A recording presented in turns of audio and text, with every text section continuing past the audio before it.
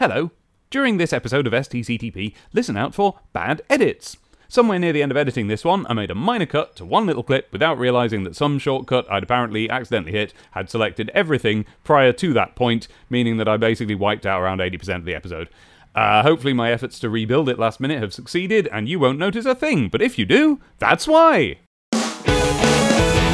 Hey, boomers! It's another fortnight, it's another episode of the podcast that yanks you bodily into the 90s and forces you to come to terms with the fact that Sonic the Hedgehog, and by extension the whole world, has been completely reimagined since then, even though everything was already perfect and we did not have to pay bills. We are your humans who think we're in charge. I'm Dave Bulmer. And I'm Chris McFeely, and we're here with issue number 75 of Sonic the Comic. Yes, it's well mentioned, yes. Paying bills, that'll really get you, that gets me right there, yeah. Do you remember the times before bills? Do you remember when theme tunes had saxophones in them? Do you remember theme tunes? Yeah. Anyway, I think we've started off on a bad foot there. It's the UK's official Sega comic starring Sonic the Hedgehog, it says across the top, plus Knuckles, Tails, Shining Force, and Echo Q-Zone this issue, and a Badnik pin-up. That's all secreted away up in that little black and red drop-down menu style box up in the top right corner, because the whole cover is taken up with a very momentous image. Very, very important. The new Sonic story within. Yeah. And across the bottom of the cover, Dave, what does that say? Sonic Groom, Sonic Groom, Sonic Groom. Because the picture today is of Sonic having swept, of course, who else? Amy Rose off her feet, and she is... I can't... do you think is she distributing those? I can't tell. There is a big... He's speeding along with her in his arms, and he's got a little bow tie on. They've got married. It's funny. Like the Sonic Groom, the implication is that they have got married. He's got a little dicky bow on, but she's just in her tartan skirt, and she's wearing a black t-shirt with a ring on it. They didn't put her in a wedding dress or anything. And what she's doing is her arm is flipping round, and out of it is coming this great spray of not just wedding confetti, but what I believe actually is wedding confetti that I think has been strewn on the page. I think so. We have established that Carl Flint, who this cover is by, of course, does like a bit of the old multimedia. Arts and crafts, yeah. Yeah. He's got his little scissors out. They could be bits of confetti. They could be little stamps. It's hard to tell, but yeah. I think it's real confetti because it's slightly see-through and some of them are a bit ripped or folded over. I think it's real.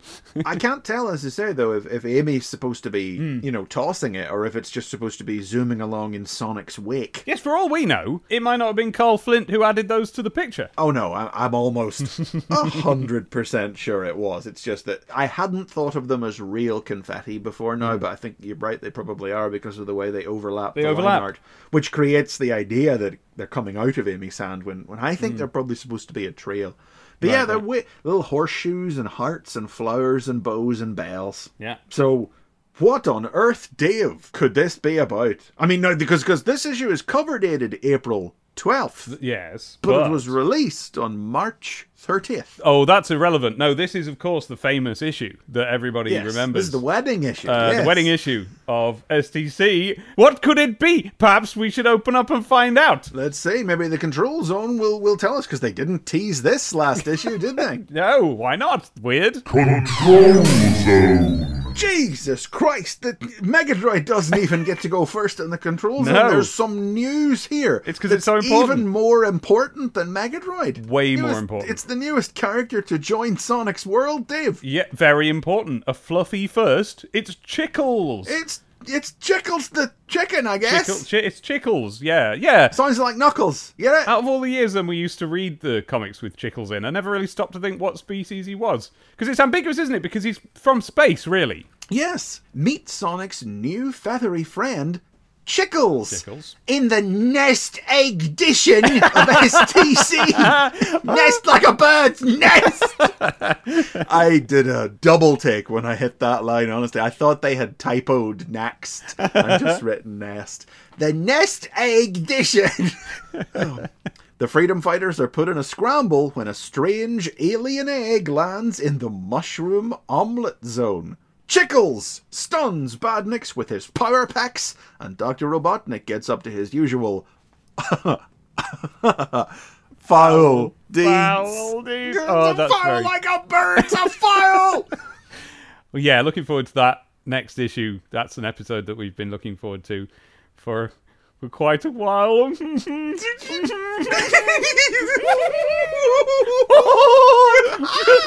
It's an April Fool! It's not real! They tricked us! We've been bamboozled! Megadroid just launches in below April Fool! I tried to stop them, but the humans who think they're in charge thought they'd try and catch you out with the spoof front cover. Devastated Son Amy fans everywhere. And character above. I know you weren't really fooled, so let's just humour them. This is my analysis of this. Chickles, not even weird enough to be an April Fool. Like, there's no reason why that wouldn't happen in STC or indeed in Sonic, that there would be a chicken called Chickles. That's fine. An alien chicken? I guess, but like... He came out of an egg from space? I mean, where did Shadow come from, you know? Oh, yeah, but Shadow hadn't happened yet. That's true. You're just viewing that in hindsight. That is true. Like, for goodness sake, he's specifically been called Chickles. And we didn't mention the piece of rubbish clip art that's been put together. Yeah, here to we should have describe done, really. Which is a little bird head popping out of an egg. Well, Yes. it's exactly what It's sounds what you're like, a little imagining. crap flying saucer in the background. Yeah. and it looks a bit like a Sonic bird head It type does. person. It looks a bit like the red flicky that we're going to get later on in the games. But I actually think the front cover is a genuinely good April Fool's for STC. Yeah, to have that's a done. pretty good one, yeah. If they hadn't doubled down on it with Chickles, honestly, I think that Yeah. the cover itself, there's no indication on the cover. At all. It's not unusual for the cover to contain sort of strange and unusual imagery anyway, Yeah. or to mislead you in some way. Like, remember the Tonic cover, whenever Brown Sonic was running alongside Amy, for instance? Yes. Or to just include unusual imagery, like the gold Sonic statuette on issue 50 Yeah. or something like that, you know. But this one seems to quite explicitly say that Sonic and Amy are getting married this issue, and Yeah. and that's their front cover. Like, that's what they're selling the comic with. You can imagine that they would have not wanted to put it there and would instead have put it in the control zone. So no, brave, good points to that cover being used. I think Chickles, load of Not so rubbish. much. Didn't need Yeah. to do that. What's the point of that? Did they run out of content and needed to put something on the inside front cover? One or the other. And in this case, it should have just been the cover, you know, if we were doing one of the... Yeah, But the puns don't stop there, unfortunately. of course not. It's a control zone. This issue is also a cracking Easter egg extravaganza. So like be a hen's warned, egg. there's cheep, CHEEP, like a bird's cheep. Yeah. Yolks, like the an yolk egg, of an yeah. egg, like Yeah. a bird's egg. Oh, don't believe me? Well, there's an excellent complete Sonic story. Knuckles and Captain Plunder have an unexpected surprise. Egg. The new Shining Force comes together in part 3 of the exceedingly good series.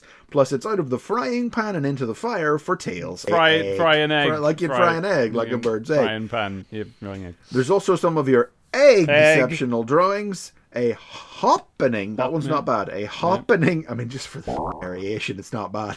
A hoppening Splatspad. If you'd think they'd maybe lean into the rabbit theme, which is obviously why they've included it this issue, but.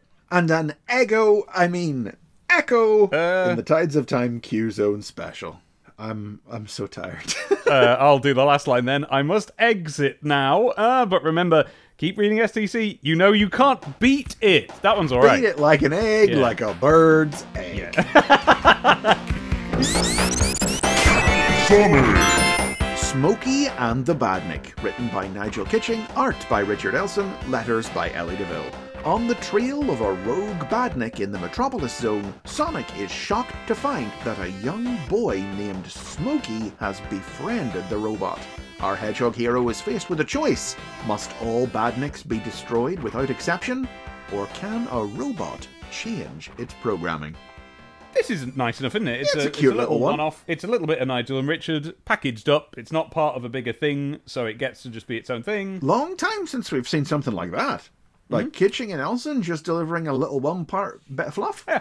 And I think it's lovely. It's So the Badnik in question, did you already name it? What kind of Badnik is it? I didn't name it. It's a roller, one of those ones from the Spring Yard Zone, the armadillo-themed one. Oh, is that what they are? And Richard has kind of bulked it up. It looks like quite a hefty sort of a thing. You can It's imagine... much rounder. Yes, you can imagine it walking like it's from a 60s or 70s film. There's a little guy in it, and it waddles back and forth. It's got that weight to it, like the ones in Silent Running. It's got that kind of look to it.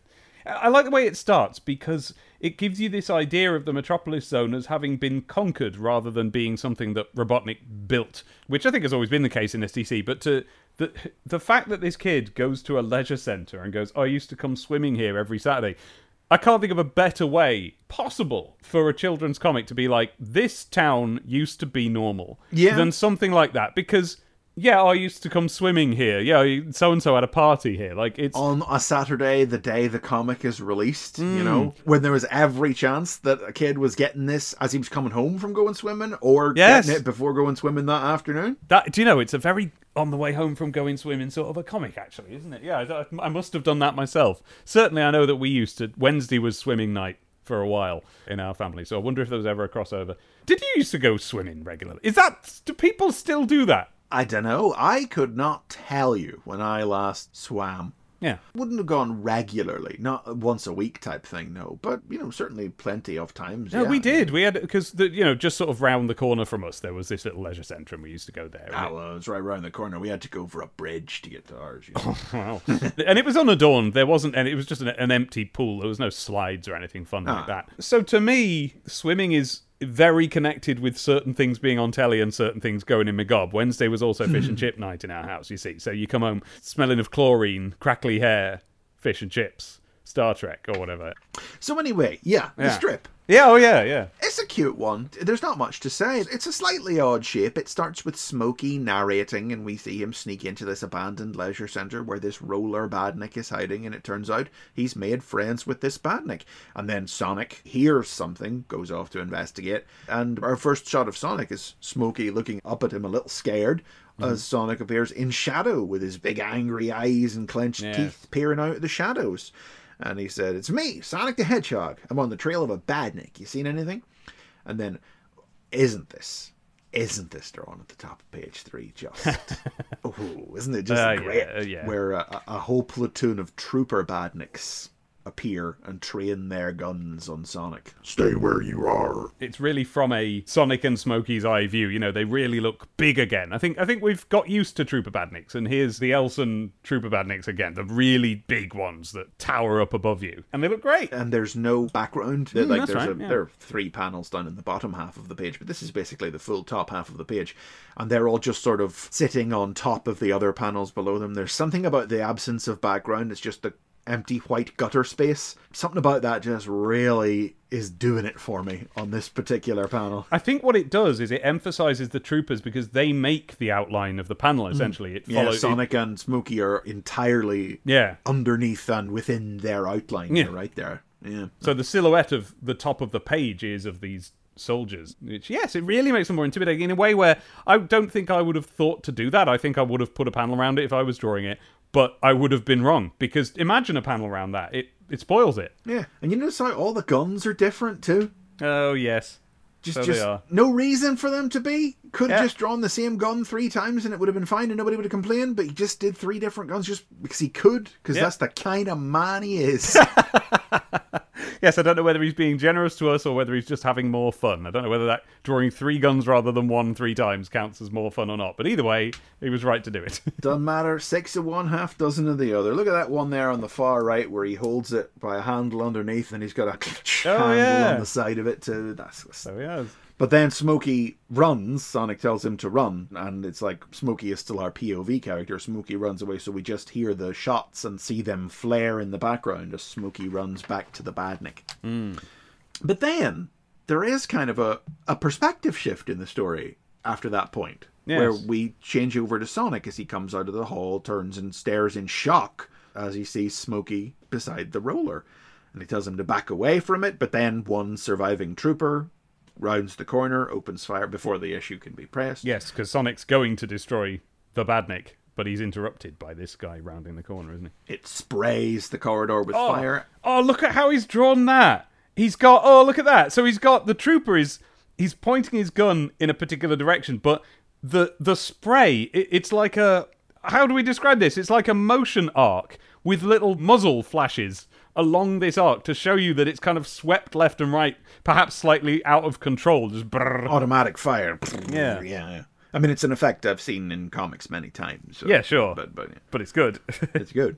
So the roller, the badnik, grabs Smokey and opens its mouth and just pulls him inside to shield him against the bullets, while Sonic spacks the trooper. But it's a weird perspective shift because we can be pretty sure personally about what's happening here. All Sonic sees is, the Badnik got the kid, and sees him eating him in the manner Badniks do, pulling an organic battery inside their body.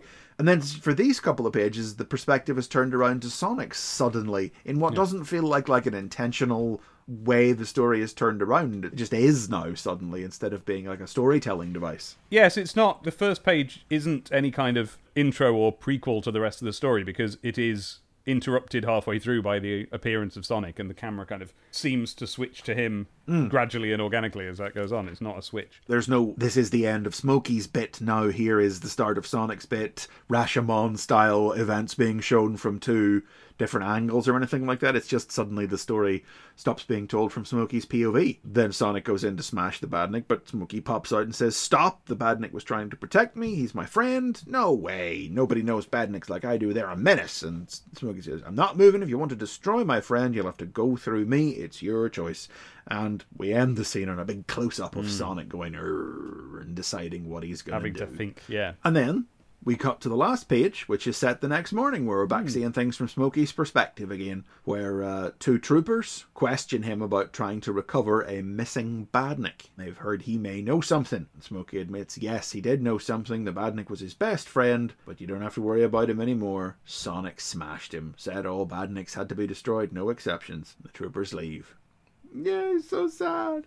By the way, he's almost not out of Sonic. He's a bit too cute for that. He's got a little cap and striped He's top. like a stuffed animal. And he's got little black marble eyes, like a stuffed bear's kind of eyes.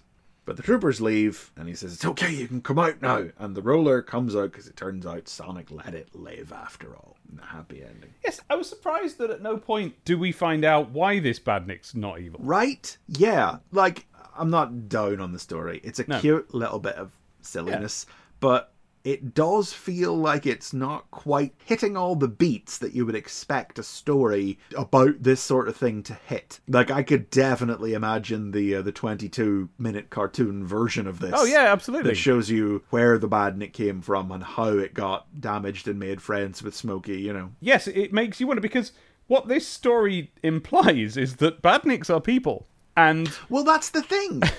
We've been reading this comic since issue 1, so we know that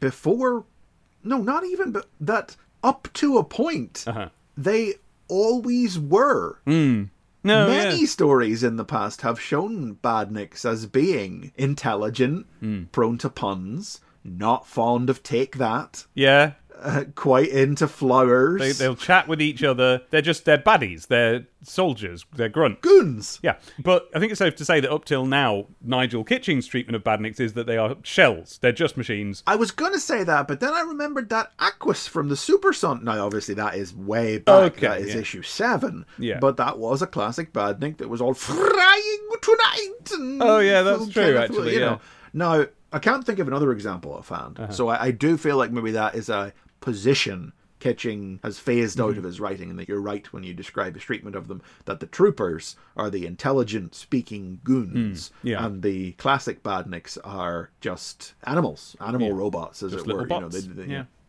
Because we end on the comedy beat of Smokey asking the Badnik, "So what do you want to do today?" And it says, "I don't mind." And then "Hey, I never knew you could talk. You never asked." The end. As they walk off into the sunrise together. I wish we'd have seen them again. I don't think we do we? I doubt it. I don't know, but I doubt because it. Because imagine if this was a Lou Stringer strip, we would know that yeah, now. we would have brought these guys They're coming back, and like Smokey would have grown up he'd come back a few years later. Smokey would have grown up and he'd be riding around inside the Badnik and they'd be kicking ass. That's where that would have gone if Lou Stringer had written that. Yeah. Next time someone does a, tell me 6 Sonic fan characters to draw, I'm going to put Smokey in the Badnik. Yeah, that's right. But like the 10 years on version where Smokey became like a cut hunky 20-something and he's got his Badnik battle armor. It's like, like when Jake the dog forms a suit around Finn in Adventure Time. Yeah. Smokey the Badnik. Really, really good potential characters there, and it's kind of a shame that they didn't. It's a cute little strip that simply doesn't feel like it ticks all the boxes of what it is. Right. To me. I really want to know about this. I want to know what happened with this Badnik. Why is it good? Why is this Badnik good? Did it just befriend him? Is it more of an Iron Giant situation where it conked its head? It's the Iron Giant from the outside. The story, I mean. It's like we don't see how it happened, and instead we have this perspective flip where we see things from Sonic's POV for 2 or 3 pages instead of maybe taking the time to flesh that bit out a little more. It's funny, we don't get any more narrative captions from Smokey after the first page, where they seem like they would have been the perfect device to finish fleshing out that aspect of the story. Even in the panels where we're focusing solely on Sonic, we could have had a Smokey's eye view narration through captions to frame Sonic in an unusual way, a normal civilian's eye view of who and what Sonic is and what he represents in this story as kind of an antagonistic force anyway, so, an unusual role for Sonic to take in his own strip. And they could have explained how Smokey met the Badnik. I feel bad criticizing it and picking it apart and writing a better version of it in my head because it's just a bit of cute fluff, but it's a little bit less than the sum of its parts, I think. All right, STCO, get in touch with us. We're going to write you some Smokey the Badnik strips.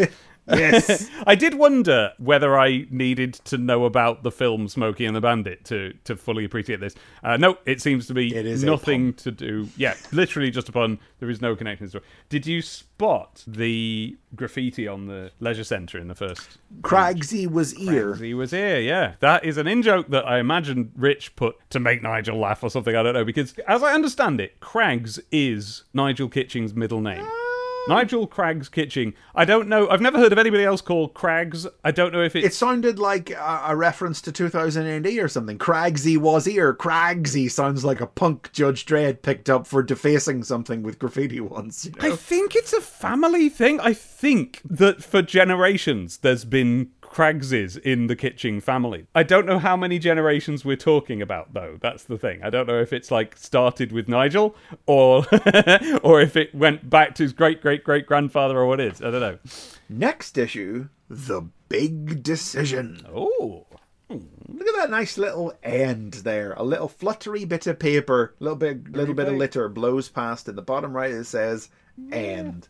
Would have been nice to have a wee end at the end of Return of Chaos. You're never gonna... been 3 issues. I'm still mad about it. So cross about it. Like, you'll put the end at the end of this, right? But you won't put it at the end of literally the biggest... Okay, right, moving on.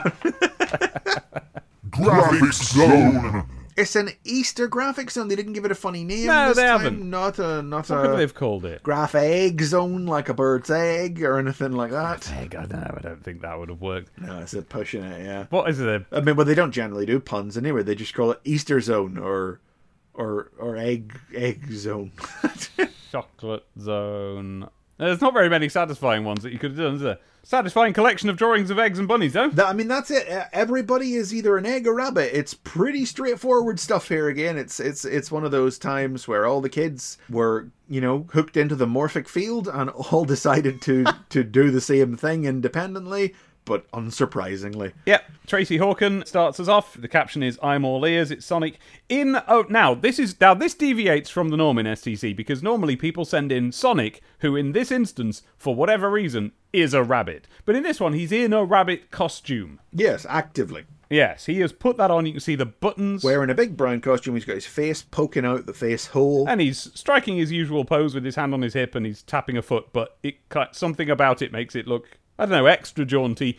And he looks sort of small and sad as he looks up at you with his big round O mouth as he holds an egg. It's almost a please sir, I want some more holding an Easter egg, isn't it? I was thinking surprised, but I can see sad Do you know what I mean? small. Yeah.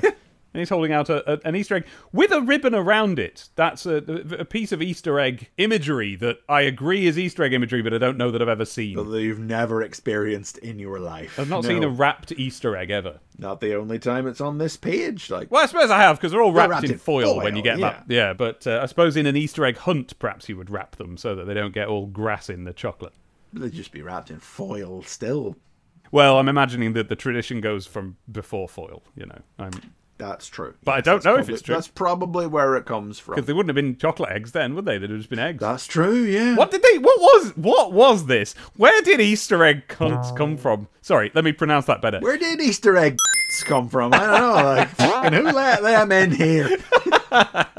Where did Easter egg hunts come from in the first place? I don't know, and I haven't done the research, so we're not about to have a big deviation. No, I mean, I'm sure there's an answer for it, but you know, I'm pretty sure that we still don't really know why eggs are associated with Easter beyond the general spring theme of It'll be that, wouldn't it? I bet new that's, life and birth and that. that would be when it was. I bet all the eggs came out then. Our Lord was not Birthed from an egg. up there on the cross decorating eggs. you No, know? but do you remember when our Lord was crucified and then he went into a big egg and then his two hands punched out and he came out in the new form of, I don't know, a ghost Jesus or whatever. And he was like, there you go. Do you remember? Came back in the new design they created for that animated series, Yeah. The Adventures of Jesus the Christ. Yeah. Speaking of emerging from eggs, Ryan Fish has Where he was drawn- voiced by Long John Baldry. Sorry.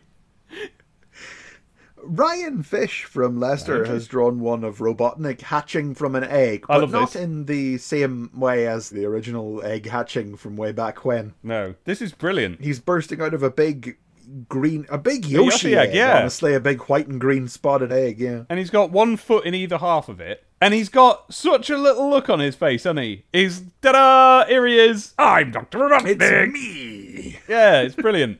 And he's got an Orbinaut. What's coming out of it? What Orbinaut is that? Oh, it's got eggs. It's got eggs. Easter It's an Orbinaut It's got with- 4 Easter eggs. Yeah, it's an Oh, Orbinaut Ryan with Fish. eggs instead Nice of spiky one. balls. Oh, and then that's off to the right, great. there's a Coconuts who's holding Easter eggs instead of coconuts. Okay, so he is holding Easter eggs instead of coconuts, but instead of a coconut tree, he's climbing up a big straw coming out of what I imagine is what, a bottle of Coke or something?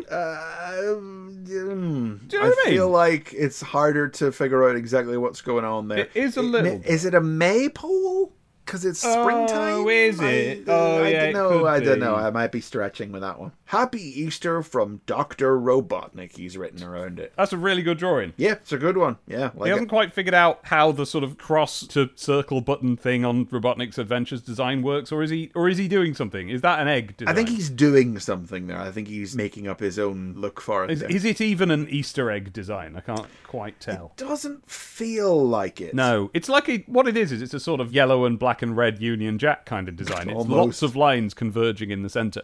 Oh, I know what it is. It's that one. It's that angel from the Old Testament, isn't it? That's loads of rings. It's the thing about our Lord rising again. That's what it is. He's keeping with our Lord. Yeah, he's getting it all on the page here. Because that's the meaning of Easter. Yes. Above that, Robbie Gibbon from Luton in Bedfordshire has done, well, it's what you just said. It is Sonic, but he is just is a rabbit, Yeah. this time. Yeah. And he's there with a partially unwrapped Easter egg in his hand, and he's a bit Sonic as a rabbit. Yeah. He's got whiskers and ears Whiskers, and teeth, ears. Otherwise, Sonic. Spikes normal, blue normal. Who said chocolate rots your teeth? STC have captioned it. Next is Jacob Padkin. Anything to? Yep, I checked. That is Jessica's brother. Hey! And she told me this with a hint of jealousy at the fact that he's got a drawing in that isn't copied from Garfield. Yeah, it's Sonic popping out of an egg and going boo. This is the one that they're stretching on. It's not too much of a stretch because it is a big egg, but it's not Easter. This is a breakfast egg, this. Yeah, No. it's a hard-boiled egg in an egg cup. In an egg cup, and you get the impression that Sonic is very little rather than the egg is very big, or at least I do. Well, it's big to him. And that's what matters, isn't it? from his perspective. And as we all know, Sonic's perspective is the most important perspective. Matthew Rutherford from Salmond House. Oh, hello. What does that mean? Dunno. Salmond? Is that a place or is that a mansion? Yeah, I mean, it sounds a bit like it, doesn't it? Yep. No, I don't know what that is. There doesn't appear to be a place called Salmond House, so it must be his house. All right, he's from Salmond House. Apparently, what they might have done there is posted his actual home address. And it's Knuckles, but a rabbit this time. Yes, but in an interesting way. Yes. Instead of having rabbit ears, it's just that he's got two Knuckles spines poking upwards. Two of his with the same curvature. dreadlocks are upwards, yeah. Yeah, it's almost as if there's just a strong gust of wind blowing them up, isn't it? But he has got the big teeth. Yes, understand. He does have buck teeth. He's got big rabbit feet. He's not wearing any shoes, so he's got big Bugs Bunny rabbit feet. And he's holding a carrot and an Easter egg, so it's definitely Easter themed. It's not just some odd decision SDC have made here. No. It's an odd decision that Matthew Rutherford has made. And he's pink. Pink. Probably the most interesting one is next from Simon Palmer in Middlesex, which is, this is Robotnik as an Easter egg. Or an Easter egg as Robotnik. I wondered, when I looked at this, if this wasn't supposed to be Robotnik with some kind of heinous disease. Yeah. Some kind of cartoon pimple boil thing. Yeah. Because what it is it's Robotnik's head, but he's covered in multicolored spots. And they are round spots as well, giving it the impression of a load of Smarties. It could well be an Easter egg, because his jaw does form an egg then at the bottom. It's not, It forms it, but then, to a certain way of looking at it, that is the shape of Adventures Robotnik's head, and that might just be what happens when a child draws it. Yeah, but not when they're a reader of STC. He's going to have that bin lid mouth instead of just his head coming down and finishing like that. But it did make me stop and wonder. But I think they're right when they say he's supposed to be an egg. Yeah, but he's not a chocolate egg. It's just an egg, but with different coloured spots all over it. Well, he's going to be wrapped in foil, isn't he? I guess so. That's the wrapper. Yes, but it's egg coloured. Well, it is, you're right. It could be a painted, an ordinary painted Easter egg, like I'm led to believe apparently people did. I forgot about those. Which I've never once in my life done. No. Comparatively, this one to the right, the last one here from Andraga Zambakides from Oxted in Surrey. It's Tails as an Easter egg. Yep. And it's an Easter egg. It's a chocolate Easter egg, and it's got Tails' feet coming out the bottom and his tails coming out the side, and that's it. Yeah. There's hardly any concessions to being Tails at all. The egg, lovingly constructed and drawn to look just like an Easter egg. Brown. And then feet and tails coming out of it. Yeah, it's brown with an orange ribbon going like top to bottom ways. Yes, an odd way to put the ribbon around it. That's going to ping right off. This puts me in mind of the Sonic the Coke bottle one, I gotta be honest with you. This is not quite as weird, because it looks like Tails is in the egg or carrying the egg. Yes. Not quite as weird as Sonic the Coke bottle, but it's up there.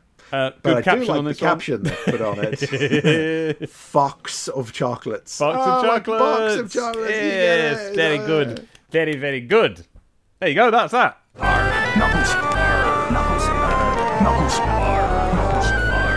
The Ghost Ship Part 2. Written by Nigel Kitchen. I like that. Art by Nigel Dobbin. And letters by Eleanor Fell. In return for ancient parchments that will help him repair the floating island's technology, Knuckles raises the island higher into the sky so that Plunder can reach the flying ghost ship of Tantaragor.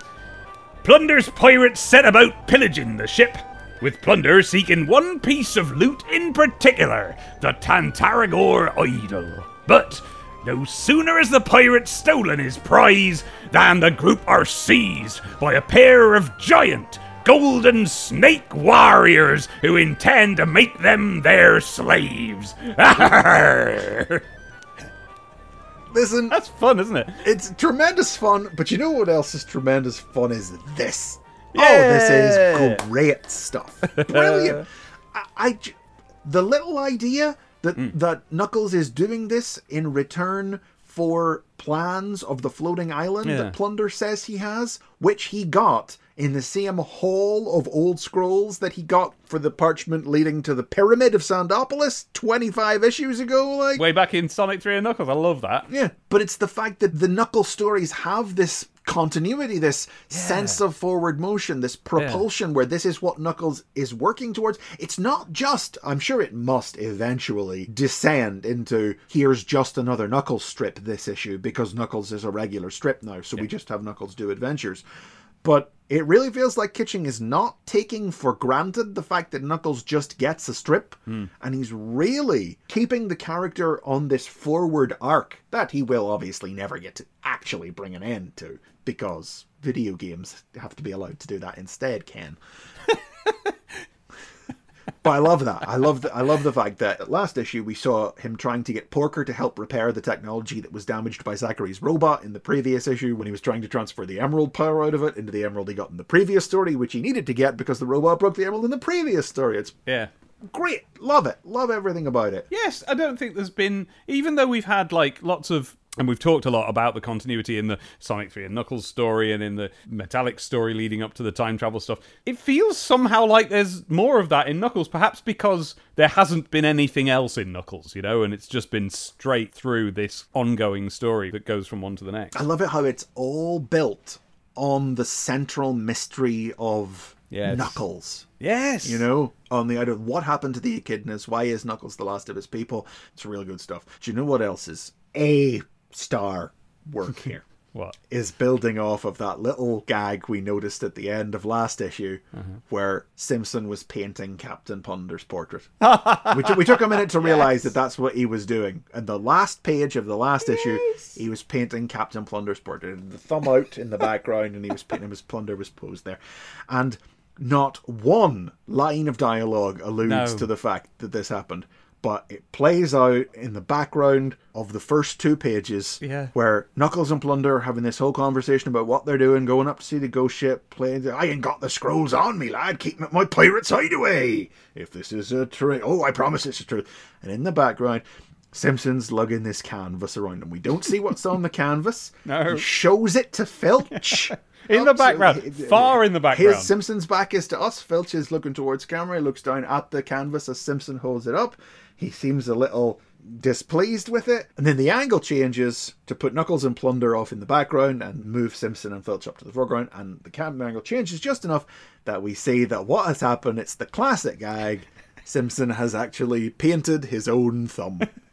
The old gag where the artist holds the thumb up, you know, to center the subject. We've seen he's done the old cartoon gag where he's painted his own thumb. And Filch takes the portrait and blams it down over Simpson's head, and his head punches through the canvas, and he's got little stars. But we don't see that. The next panel... That happens in between panels, One panel, Filch is reaching for it. Yeah, the next panel, Simpson's just got it round his neck. It's just round him.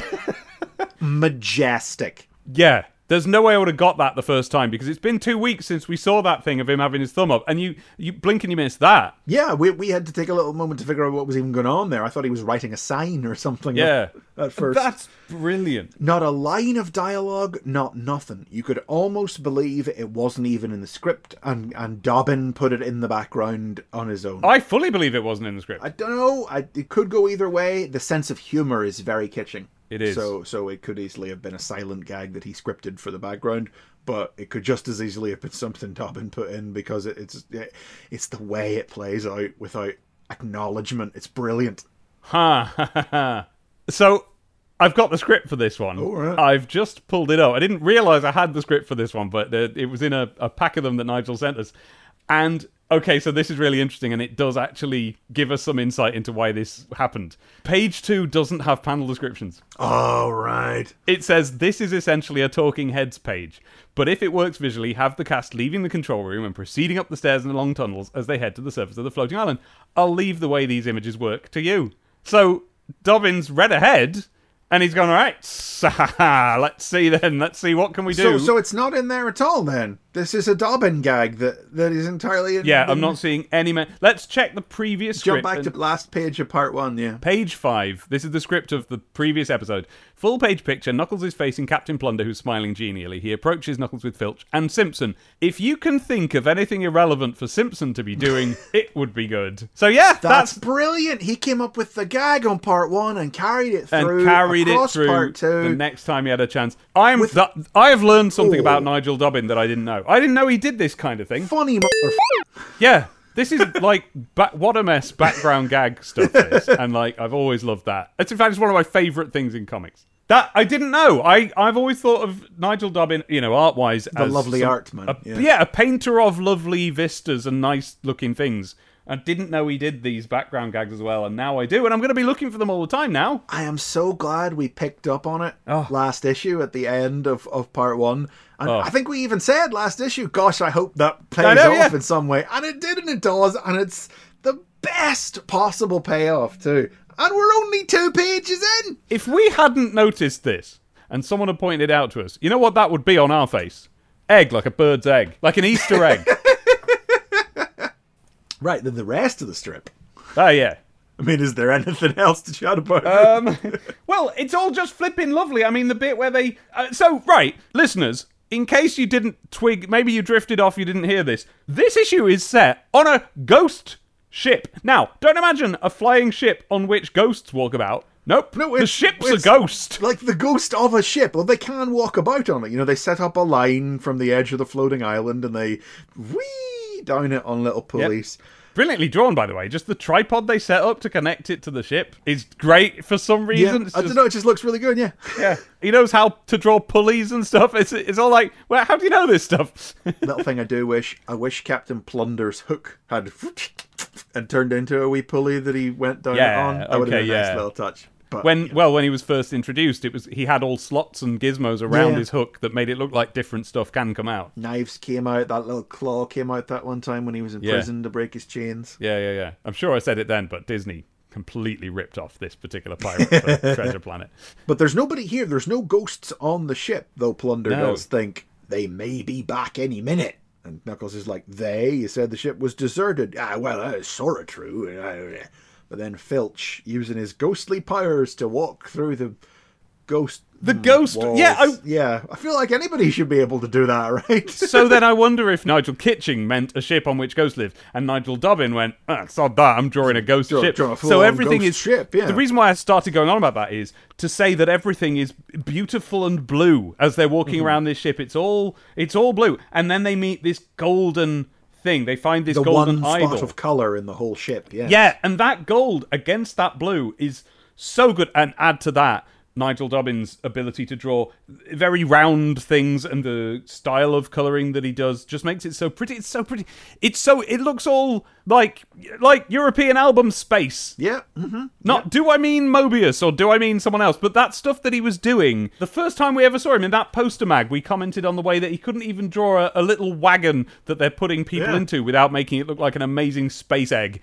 Yeah. That's the Nigel Dobbin we're treated to here. Jeweled egg, yeah. But then they come into the room. This be what you looking for, Captain? That's it, the Tantaragoroid. And then just down there in the bottom corner of the panel is Simpson going, "Ah!" and the eyes literally levitating off his head and growing to 7 times their size. And Knuckles looking around and Knuckles going, what? No. He sort of flinches away from it, doesn't he? He's like, "What?" Yeah, it's so good. Oh, get It's off. almost weird that Simpson actually doesn't get any dialogue. Yes, it is a little bit, yeah. Like, he didn't get any dialogue last. He doesn't have any this time. And for Nigel Kitching, to have mentioned... Gotta start just calling know. him by the surnames, man. Sorry. So for Kitching to have mentioned specifically that Simpson is here and see if you can find something for him to do implies that he'll have something to do later in the story and just needs to Maybe, be here yeah. at the moment. And Dobbin succeeding in making that work. Just having loads of fun with it. Yeah. I mean, it's not just any statue. This statue, the Captain Plunder says. But then there's a scream from the deck and they run back up and then all the pirates have been... they're not very piratical looking pirates, are they? No, they just look like sad little fellas, don't they? That one's wearing trainers. Yes. I mean, there's that one in the background is one of them proper Yes. Elson rat pirates from past Pirates of the Mystic Cave stories. with a headscarf. But that one's wearing jeans and trainers.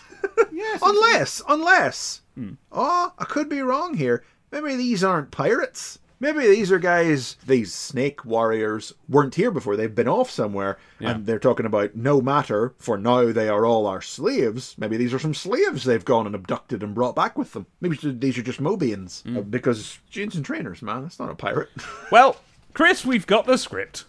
And Oh well, no! Don't look it up. Save it for next time. Why would we? I don't want to know. I want to find out next issue. Oh, okay, fair enough. I thought you were talking about no, it being an that's- ambiguous drawing, and you wanted to know what it was. No, that's my standing theory. We'll see how it pays off next issue. Okay. And then if it doesn't, well, we can look at the script then. Okay. Yeah, I mean, I don't want to. I wouldn't have wanted to know if they're going to pay off that Simpson gag ahead of time. Fair enough. But yeah, these gold snake warriors, again, they're all gold head to toe in the same way that the ship is all blue. We only see them sort of slightly from behind and around. Don't get a full and proper look at them.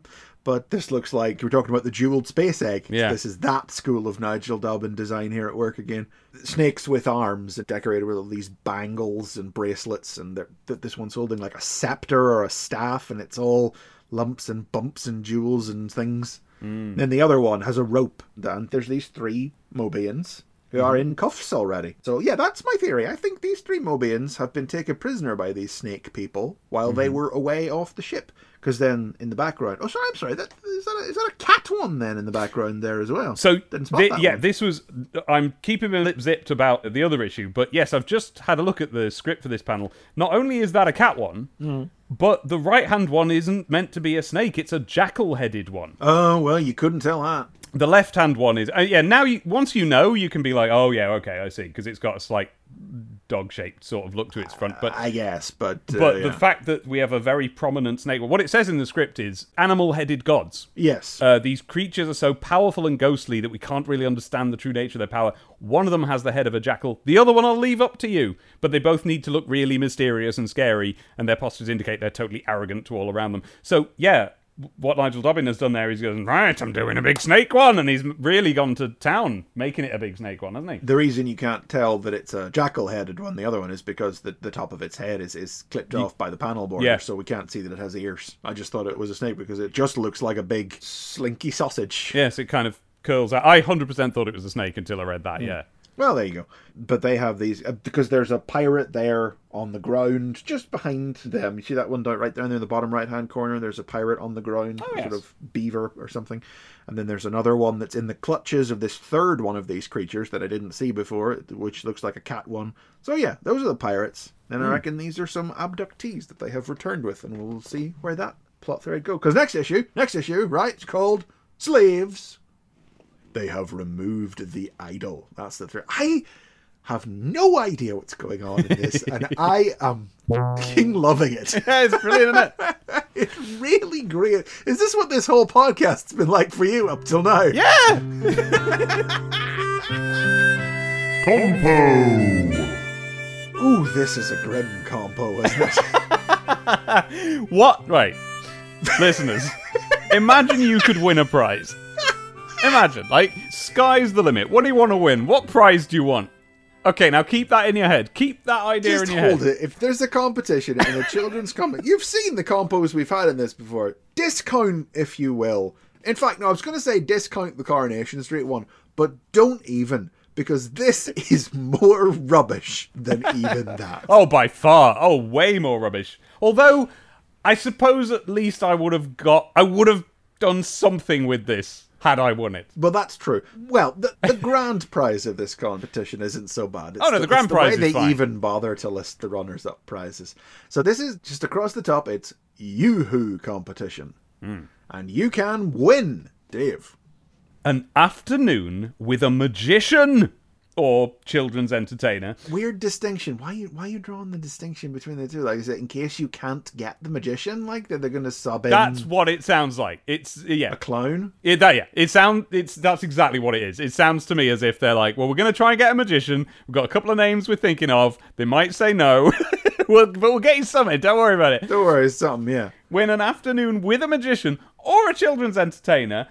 One of Yoo-Hoo's new magic sticks. Oh, imagine What a magic could it stick. be? A magic What stick? could you do with a magic stick? What's that? That's a magic wand, isn't it? Hold that thought in your minds. Yeah.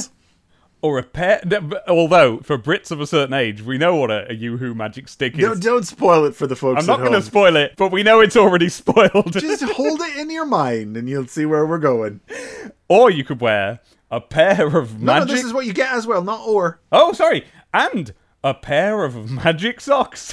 What could you do with them? You could click your heels together and go swift. I mean, listen, I am an adult man now who actually enjoys getting Oh, socks yeah, hell yeah. as a present. So, but as a child, I mean, that's the joke, you know, getting socks for Christmas is one of the worst things you can possibly get. When you're a kid. I get upset if I don't get some socks for Christmas now. My I know, age. I know. Pair of magic socks, what can you do with them? And a magic leaflet. Ooh, a leaflet. Ooh, a magic leaflet. Ooh, you open it up and it says magic on it. And a magic clap. And a magic song. Pom pom pom pom Pom, pom. pom, pom, pom, pom. Get stuck into some sticky sorcery with Yoo-Hoo's new magic stick glue. Yeah. We have some bewitching prizes to give away in a Yoo-Hoo competition guaranteed to keep you spellbound. Yoo-Hoo is a brand of glue. One lucky winner will win a first prize of an afternoon's entertainment with their very own magician. Fair enough. That's all right. Great. Yeah. And that's not all. Oh, sir, isn't it? no, sir, it What is else not. do we get? The winner and 10 runners-up will each receive a big 21 grams a big 21 gram Yoo-Hoo magic stick. That's quite big. Dave, the prize in this competition is an off-brand Pritt stick. Now, so I have fond memories of Yoo-Hoo, right? Because they were the ones which, yes, it was an off-brand Pritt stick, but it was one I quite liked. Listeners, imagine when you were a little child, length of your forearm, like they were quite long, stick tube, right? Full of glue, but what was interesting about it was the way it came out, because it had this big fabric half ball on the end. Like, that was the way. And so you would press it on the page, and it would, it would be a very satisfying press. And, of course, what you really did was you simply pressed it with your fingers, and you felt the glue oozing through what was basically a sponge ball, wedged into the end, and that was what it came out with. It was quite nice. No, I know the thing you mean. I'm remembering it now. I hadn't thought about it in a very long time, but yeah. But this is not a liquid glue type thing. This is a twist the knob at the bottom. And this is a Pritt stick, is it? Oh, right. No, this is actually a Pritt stick. Yeah, looking at it, Pritt stick. You can see it in the picture there, yeah. Just look up Pritt stick if you don't know what that is. It's a stick of glue that it's a dry glue lipstick, that you but it's a hold stick it of like glue. You hold it like lipstick, but Pritt. Yeah. you hold it like a pencil and rub the glue on the surface. When was the last time you used a Pritt I don't know stick? if they have Pritt sticks in American. I don't know if they have Pritt stick. That's a Pritt stick in American. Do they have Pritt sticks anymore? Oh yeah, They must. Surely. I feel they do. I'm They sure must. I've seen them. I'm sure I've seen them around. I just haven't had cause to glue No, quite. anything. I haven't glued anything. I haven't had cause to glue anything except super glue broken things that I need around the house because I'm an adult. What Pritt stick is for is it's for kids to glue paper to other paper without making too much carnage in the process. Yeah. Yeah, exactly. That's what it's for. So there's that. A pair of Yoo-Hoo's exclusive magic socks, which change colour when they get warmer. That's not. I mean, I don't imagine a child cared. I'm actually. You're into that, are you? Listen, I'm into that. Yeah, if your socks don't change colour at the end of the day, you've not done enough exercise. Yeah. And a magic leaflet, which shows you how to do your own magic tricks. Oh no, okay though. If that's the best bit. I mean if you're learning to do your own magic tricks, that's good. Yeah, but when they say magic tricks, they're going to mean yeah, nothing good. I don't know what. I couldn't think of an example. There's going to be the one. There's going to be the one where it's like, why not take a pencil, hold it lightly, and wiggle it, and it'll look like it flops. Look, made of rubber. Yeah, that's exactly what it is. In fact, you're 100% right. That is the sort of tat it's going to be.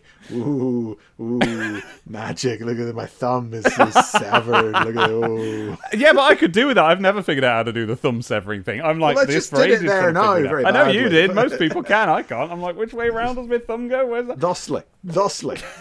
I don't know if I can even figure that out. You put that there. Oh God, my poor thumb. I did it. Oh, sort no, of. Yeah, look at it, it's coming off. Right. To win one of these, a wizard prize. Good God, what decade is this from? You must create a collage of the Yoo-Hoo magic oil. They are making you work. You've got to do for a this lot of prize. uncompensated spec work for this competition. Yeah. There's a picture of him above, and it's the mascot of the thing. It's an owl. And Yes, a the little... Yoo-Hoo owl, far more recognisable than I expected. I didn't Hmm. know I knew this owl, but actually I'm like, oh yeah, there's the Yoo-Hoo owl. You know? That's him there. Yeah, it's an owl in a little wizard's dinner jacket and bow tie, and he's got a magic wand doing the old twinkles. And he's got a roller badniks forward V as well. Yeah. Use whatever materials you like and make your owl as bewitching and original as you can. Oh, a sexy owl. Send your finished collage of the Yoo-Hoo magic owl along with your name, age and address to Yoo-Hoo Competition, P.O. Box 173, Isleworth, Middlesex, TW7 4DU by 30th April 1996. Right, so what Chris has done that voice for is that at this point in the page, it would just appear that someone got a Tipp-Ex and they've just dragged out a white spread of Tipp-Ex and written on it 30th. I don't know how they've done it because it is a typeface, but it also looks handwritten, doesn't it? For all it looks like to me is... Do you know what I mean? It's kind of blobby, but a font. When somebody was laying this out, they left a white box. And I don't think this is what's happened, but it does look like somebody rubber There stamped you go. the date Rubber in the stamp, box. that's what it is. Yes. Didn't know when the date would be. They left the space blank, and it's a big white box in the middle of this otherwise yellow background, and stamped in black, very uneven and slightly sort of faded and wobbly looking. This creates It's the rubbish. rubber stamp effect. It's absolutely rubbish. In black text, whereas all the other text on the page is purple and red. It's very well stamped in that case, isn't it? It is, but then look down at the very bottom of the I know, page yeah. where they got the stipulations. Yoo-Hoo will provide a children's entertainer or magician for 2 hours only to attend a children's party for up to 25 guests. This prize does not include venue, refreshments, or any other requirements for a party. Prizes must be booked and taken within 6 months of the winner being informed. So if little Johnny has a birthday, Yeah, like 7 months later. 7 months Yeah. later, out of luck there. Yeah, no, you just got to have a party. Which is fair enough. It's not... Well, it's a good reason to have a party, you know. For the kids, the reason to have a party is there's a magician, right? They've got no problem.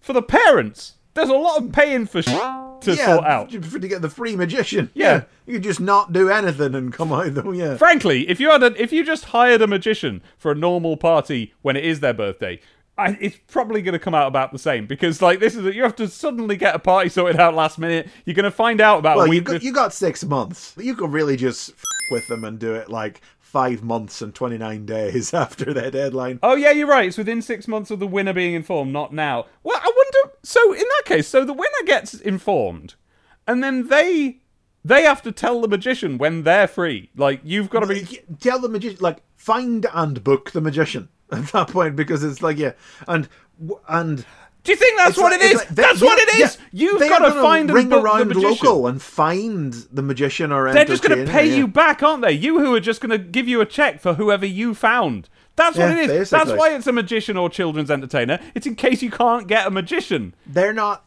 shipping somebody out. It's not the Yoo-Hoo Magic Owl going out to God, perform this a is thing for rubbish. you. They are going to ring around local and find a local magician or children's entertainer, because that's why they have to say children's entertainer, in case there aren't any 'Cause they're local not- magicians. This is rubbish. Totally. The competition is open to all children aged 12 and under on 30th April 1996. Usual competition rules apply. For details, please write to above. Interestingly, this time it's not on a white box, that bit. No. But it is too big. The font's wrong. And if you look really carefully, it is in fact on a sort of sticker that the date is printed quite near the top of. Quite a bit below. and it's There's a not little it's cutout not line. level either. Not quite, no. No. But it does have the correct background gradient on top of it. So you get the impression that they, like, stuck that down first. I don't know how that worked. I don't know.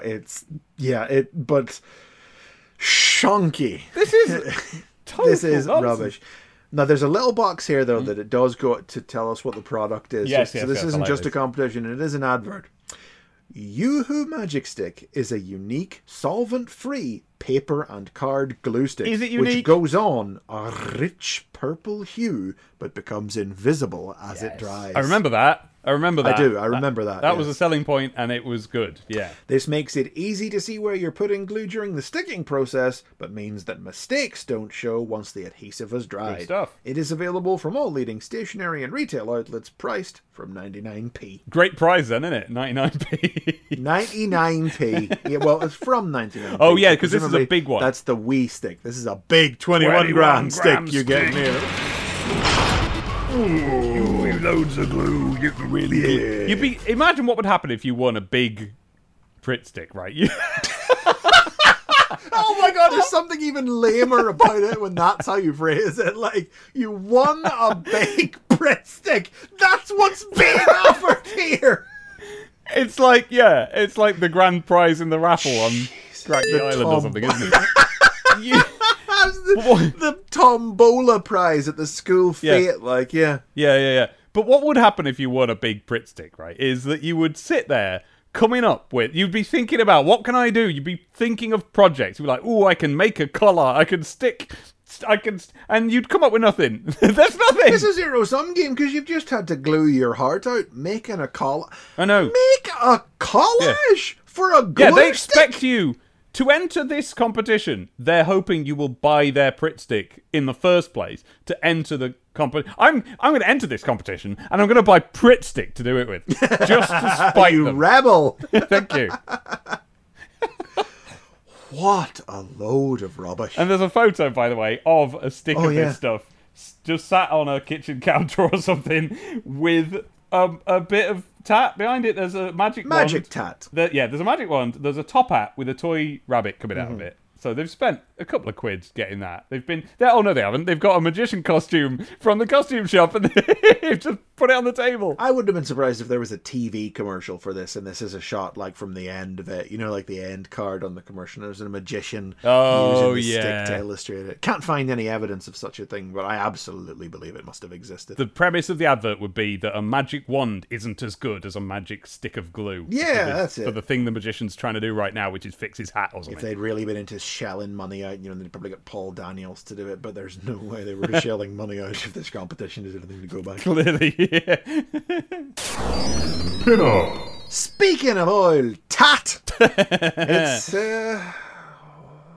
what is there to say anymore? It's another Badnik pin-up by Ferran Rodriguez. So we know, don't we, listeners, that there was one Badnik that was famously in Sonic 1, but it wasn't in Sonic 1. And that is Splats, the rabbit robot with a spring on its arse, and it boings along, and we all knew it. It was a mainstream Sonic robot that we all knew about. Everywhere. There's a poster of it in Sonic the Comic. For goodness sake. There's a little plastic figure of it that I got around this time. We all knew this Badnik, but if we thought about it really hard, we were not going to be able to come up with what zone it was from, or even what Sonic game it was from, because it wasn't. It was designed to go in Sonic 1, it was passed on, and nobody passed that memo on to the marketing teams who went round plastering it on everything. Like, it even had an English language name, though. Splats. Don't know why it was called Splats. Well, because it would guess 'cause hop it on you and it would make you splats things. splat. Yeah, the idea was that it jumped on this big spring and it would land on you and make you go splat. So it's two of them.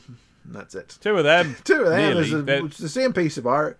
It's one in the foreground and one, well, I say one in the foreground and one in the background, but it's a purple void. So no Easter livery to speak of at all. No ribbons or eggs or anything. It's just a rabbit. It's not presented as Eastery in any capacity. No.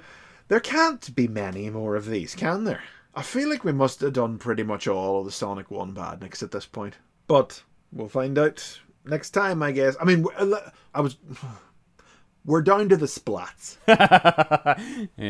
But it is Easter, so they have specifically picked splats for the bunny theme. And fair, actually. Like, if you're I looking don't for a know. bunny-themed one, and they have been kind of looking for holiday-themed ones as they go along. They've been trying to find theme ones, like when they put the little stars on the Yeah. top of the spikers for New Year's. This being the only rabbit-themed Badnik, fair enough, right? Listen, yes, but also no. Because, come on! Just sell some ad space or something. We get more content for this show out of a double-page ad in the center of the comic. Why weren't they thinking of that? I know! Shining Force. The Curse of Xeon, Part 3, written by Nigel Kitching, art by Martin Griffiths, colours by Gina Hart, and letters by Tom Frame. Teleported to safety by Max seconds before Baron Cadaver brings his blade down upon him, Bowie, Taya, and Zinc take Zinc's aircraft to the village of Hassan to recruit more allies. There, they meet the Centaur Knight, Chester, grandson of an old ally of Max's, but Chester mistakes them for disciples of Xeon, leading to a fight. The brawl is ended when Max's spirit emerges from Bowie's sword and invites Chester to join the group as part of the new Shining Force.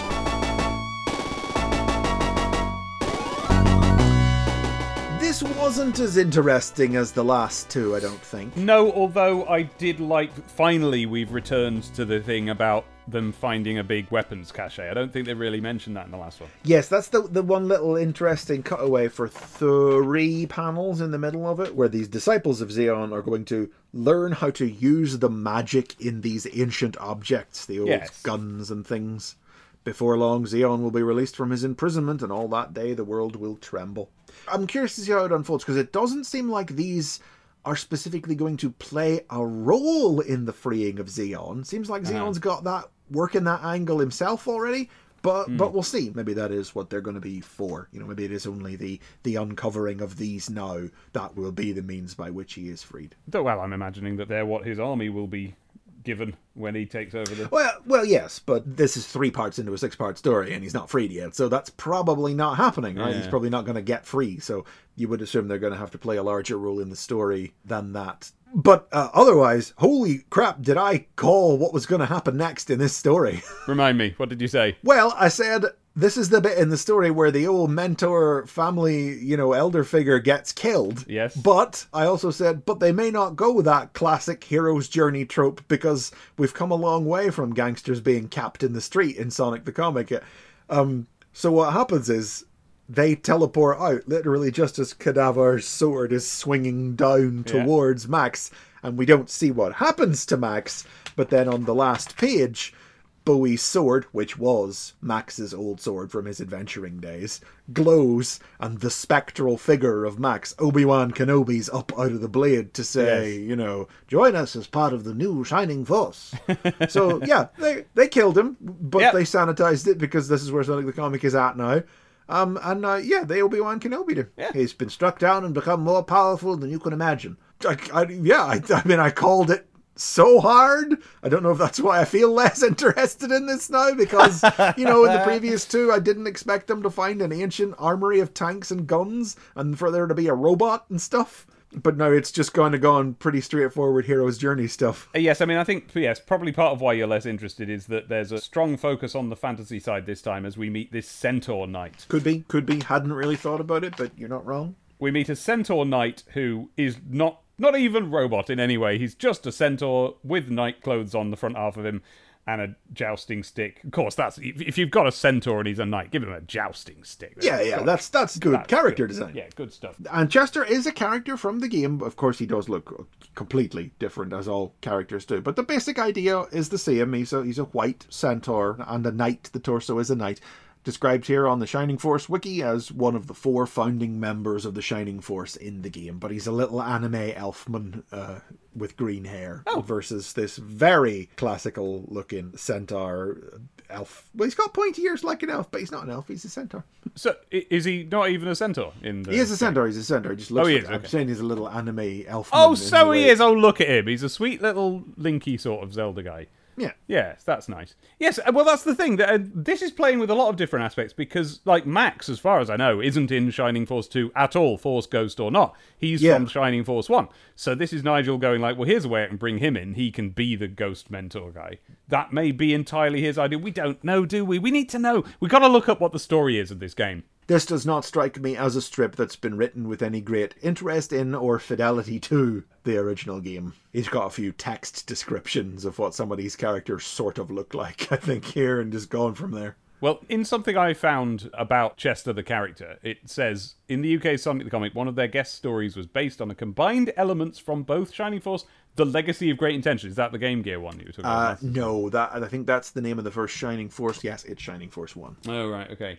I wish they'd be clear about that on this wiki. I know, don't look at wikis if you ever want to know anything, man. Yeah, exactly.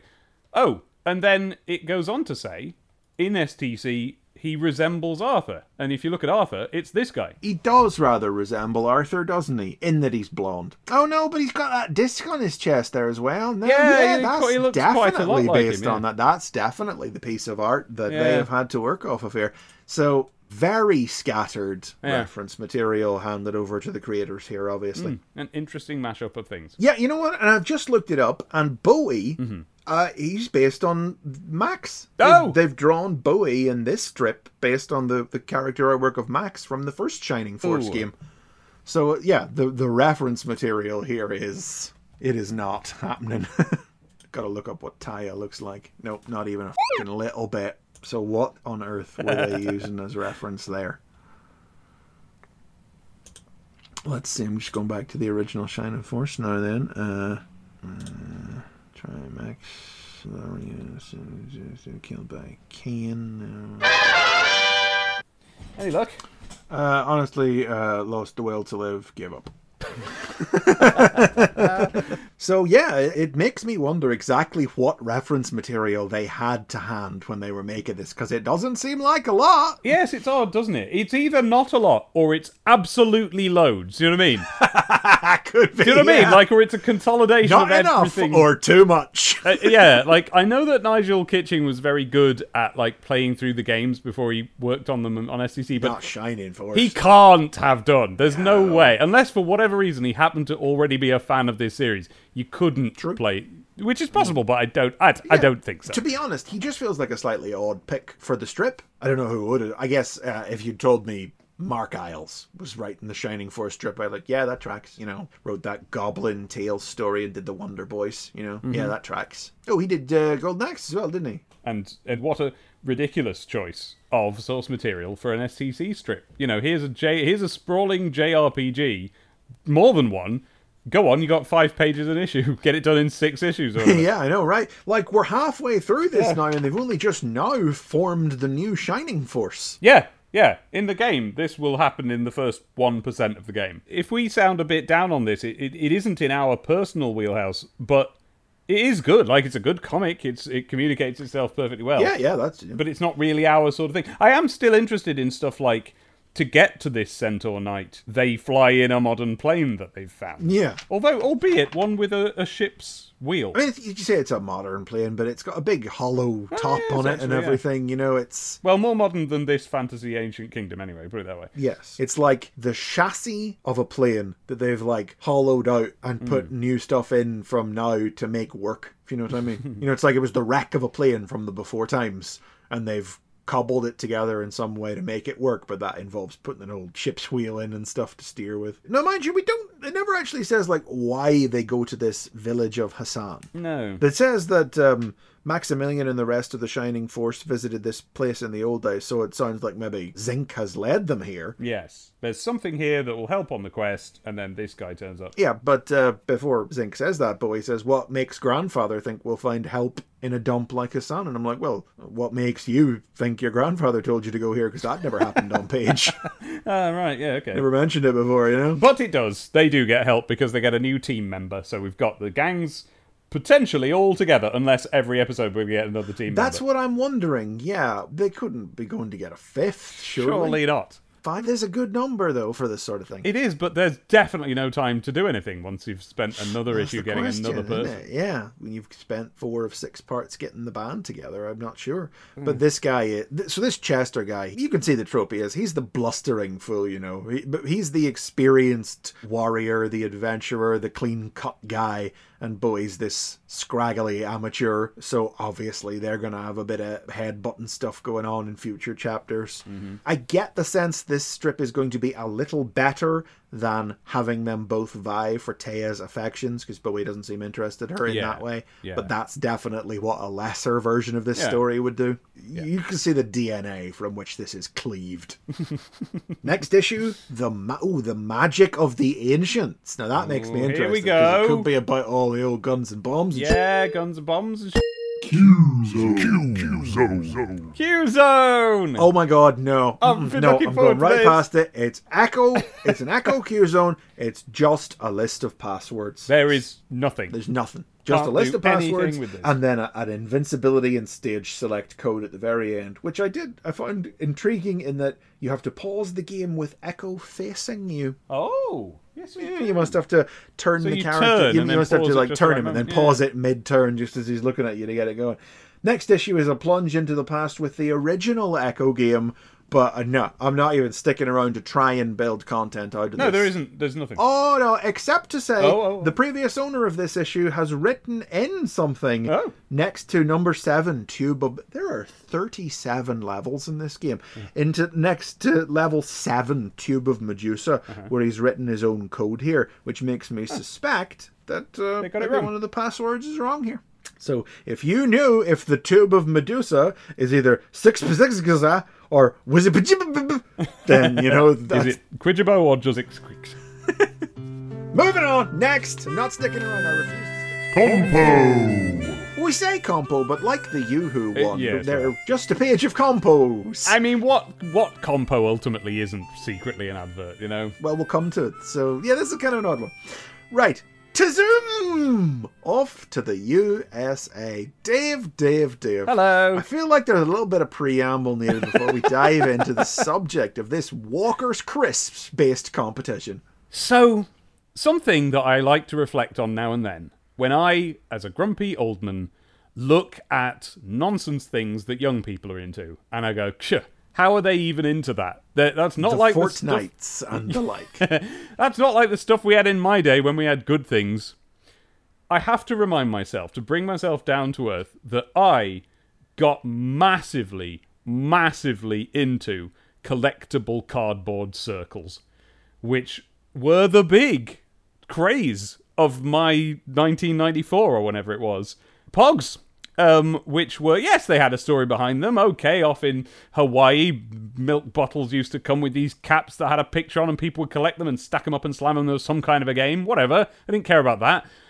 My defense of being into Pogs, though, was that they really did have quite a lot of good artwork on them. And that's what you were collecting, these unusual new things to see. There was something special about Pogs. It wasn't just that you were collecting circles. It was like, I don't know, it was like any collection. It was an interesting collection. And like any craze, they were very, very quickly ripped off by yes. anyone else who had access to a sheet of cardboard and some kind of cutting machine. And one of these, which still to this day people will argue were really good, because people really got into this, but they were a rip-off of Pogs, and they were called Tazos. Tazos. Why were they called Tazos? Because they had flipping Taz on them. No, that's not why. I actually looked this up. Yes, So- it is. No, I looked it up. Honestly. I'm not going to believe anything you're about to tell me, because it's because they had Taz on them, which they did. They were a Warner Brothers Looney Tunes. Okay, so these were milk caps that were produced by Walker's Crisps. Uh-huh. And it's not that they were given away free with Walker's Crisps, it's that they were Walker's. Walker's made them. Yeah. They were off-brand Pogs that Walker's invented to give away with crisps. Yes, they made them to give them away in their bags of crisps, yes. I say Walker's, but we also say Frito-Lay and its subsidiaries around the world. Feel free, You know, but the we aren't Walker's going is to. what this ad is framed as, but these were international. Uh-huh. You know, these weren't just, they started in Mexico. Uh-huh. And they were named after the expression, and they did start as a Looney Tunes thing. Mm-hmm. That's it, as you say, these are advertised as being Looney Tunes, but no, they were just Looney Tunes. This Yeah. wasn't like a Pog thing where there was whatever. These were just No. cardboard circles with pictures of Bugs Bunny and co on them. Yeah. 100 discs with Looney Tunes, the original connection. Mm-hmm. But it says on Wikipedia here that they were named after the expression taco nazo, Okay. which means to kick with the heel. Well, it's tenuous, but I can believe Which it. was a reference to another popular school game Oh. in Mexico where children opened bottles with their shoes trying to launch the caps as far as they could. That sounds like a waste of drink. Well, you can still drink it. It's just about launching the cap. Yeah, innit? but if you've opened it with your shoe, you've already kicked half the drink out, haven't you? Not if you've done it right. I mean, that's the challenge, isn't it? That's where the challenge I'm comes guessing into what it. you do is you drink the bottle, then you put the cap in, and maybe blow it up a bit, and then, you know, oh, like with the old tubes of Smarties. You know, you get that lid back on there and you fum it off. Well, I'm imagining a metal bottle lid here and not a okay. plastic screw top. Oh, okay. Not like those, you know, TikTok challenges where people do karate kicks and spin the lids off Coke bottles. That's probably what that game has evolved into probably. now in the modern day. There you go. Okay, well, then I will concede that there may be truth in that. But when they named it, it wasn't just named after that phrase. It was a clever pun because Taz was on them. I think, certainly, I feel like when I saw them originally, I thought it had something to do with that, yes. Yeah. So they arrived here in the UK in 1996 anyway. Walker's Tazos are offering a trip to California to announce the arrival of Tazos in the UK, the massive new craze that's already swept across the world and has arrived here in packs of Walker's Crisps, Doritos, Quavers, Monster Munch and French fries. Tazos are the new caps from Walkers, featuring your favourite Looney Tunes characters that are fitted, and this was the unique feature of Tazos, this kids. Is what Here it we is. go. This is why they weren't just pogs. This Yeah. is how they distinguished themselves.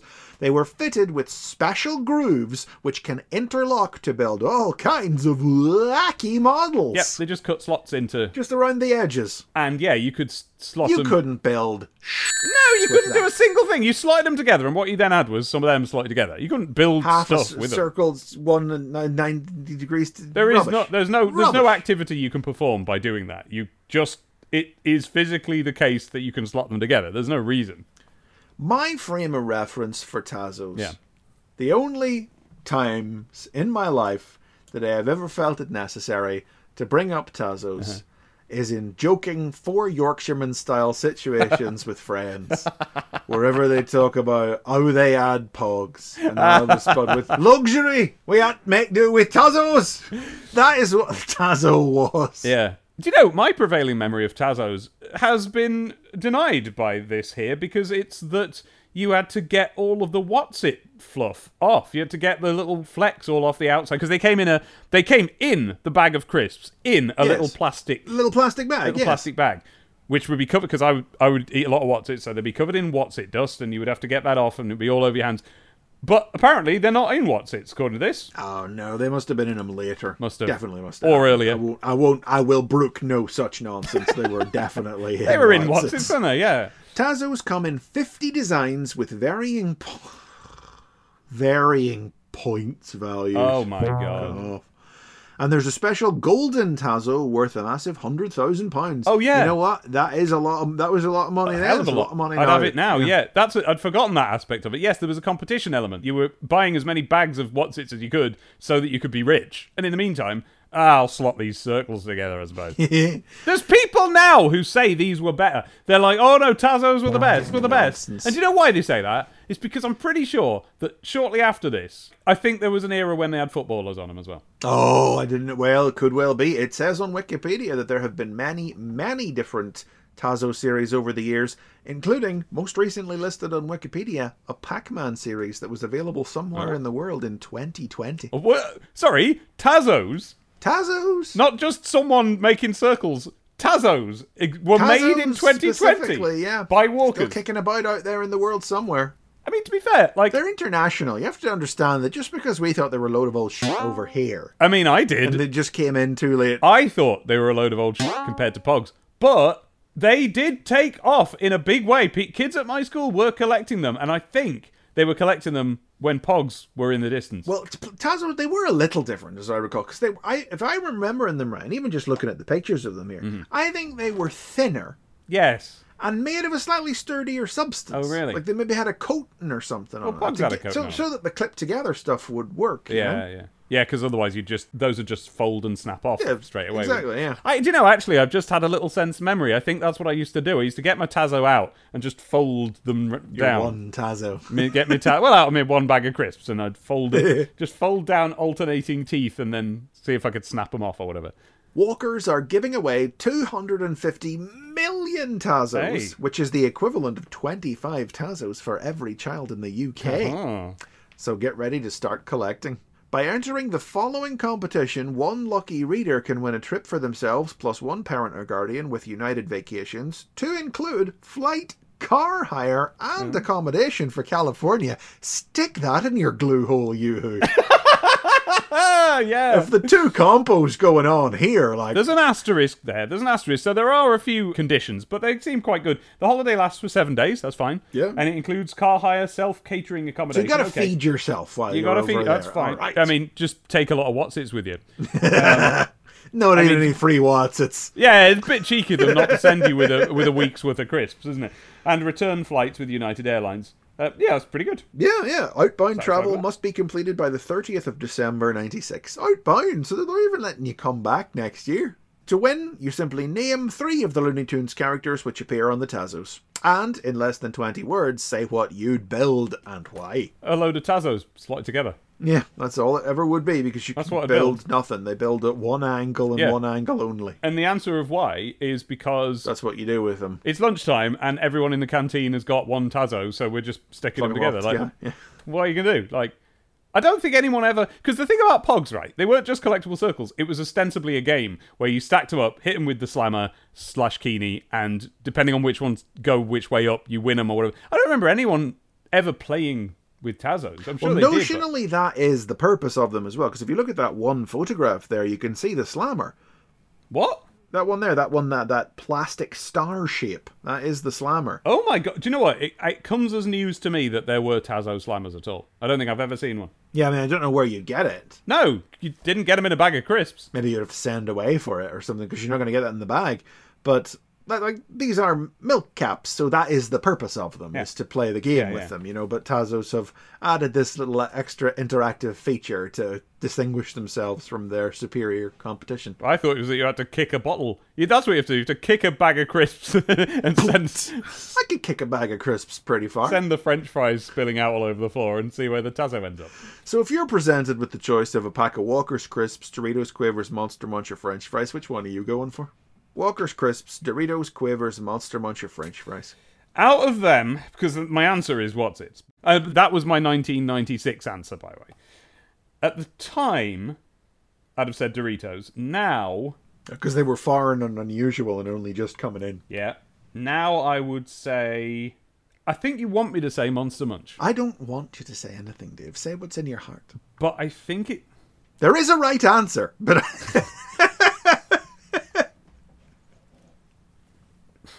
I think it's just standard crisps. I think if I'm picking one of them, I think it's just standard Walker's crisps. Unless I'm allowed the big bag of dipping Doritos and a tub of dip. Jesus, come on, Dave. This is for your lunch. Yeah, I've had those with my lunch before. Not for With my your lunch. lunch or for your lunch. With my lunch. And every time I have far too many of them and I'm very unhappy for the rest of the afternoon.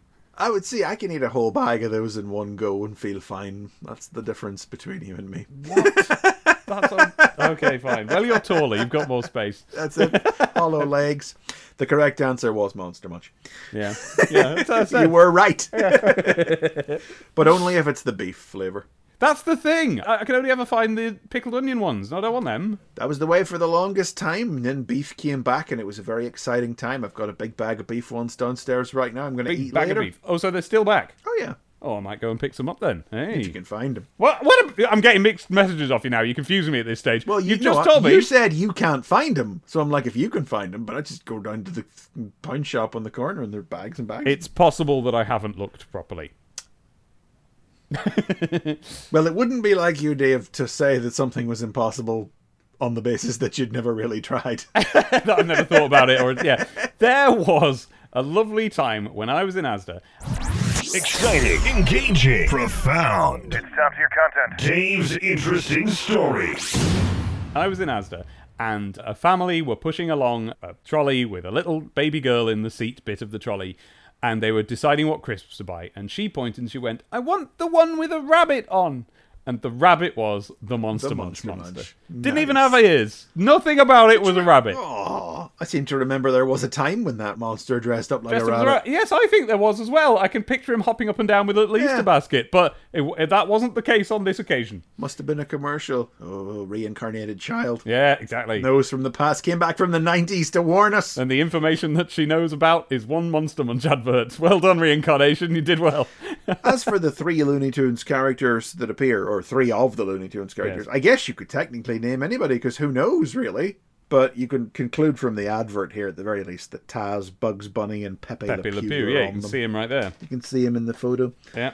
But presumably you'd be pretty safe naming just about anybody, but you can't really make anything else out in the picture, can you? Not really. Probably safe. But anyway, you send your response on a postcard to, and this is how you can tell this hasn't been well copy edited, to the Buster Tasso competition. Oh, wow! I'm amazed you missed it, Dave. I 25 totally to 31 missed it. Tavistock Place. So this is a Fleetway competition, Yes. but it's been labelled Buster instead of STC. Buster being Dave's favourite comic at the time, which was also published by Fleetway. Yeah. I mean, apart from STC, obviously. Maybe they were on equal footing by this stage. No. Yes. That is fascinating, and it makes me wonder if, theoretically, a different advertiser was unavailable for this issue. Would they have been within their right? Did the competition that the Walkers people have organised allow them to print it in any comic they wanted?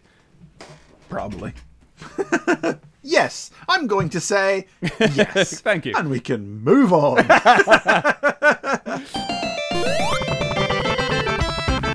Tales. Fox on the Run, Part 3, written by Lou Stringer, art by Carl Flint, colours by Mike Hadley, and letters by Steve Potter.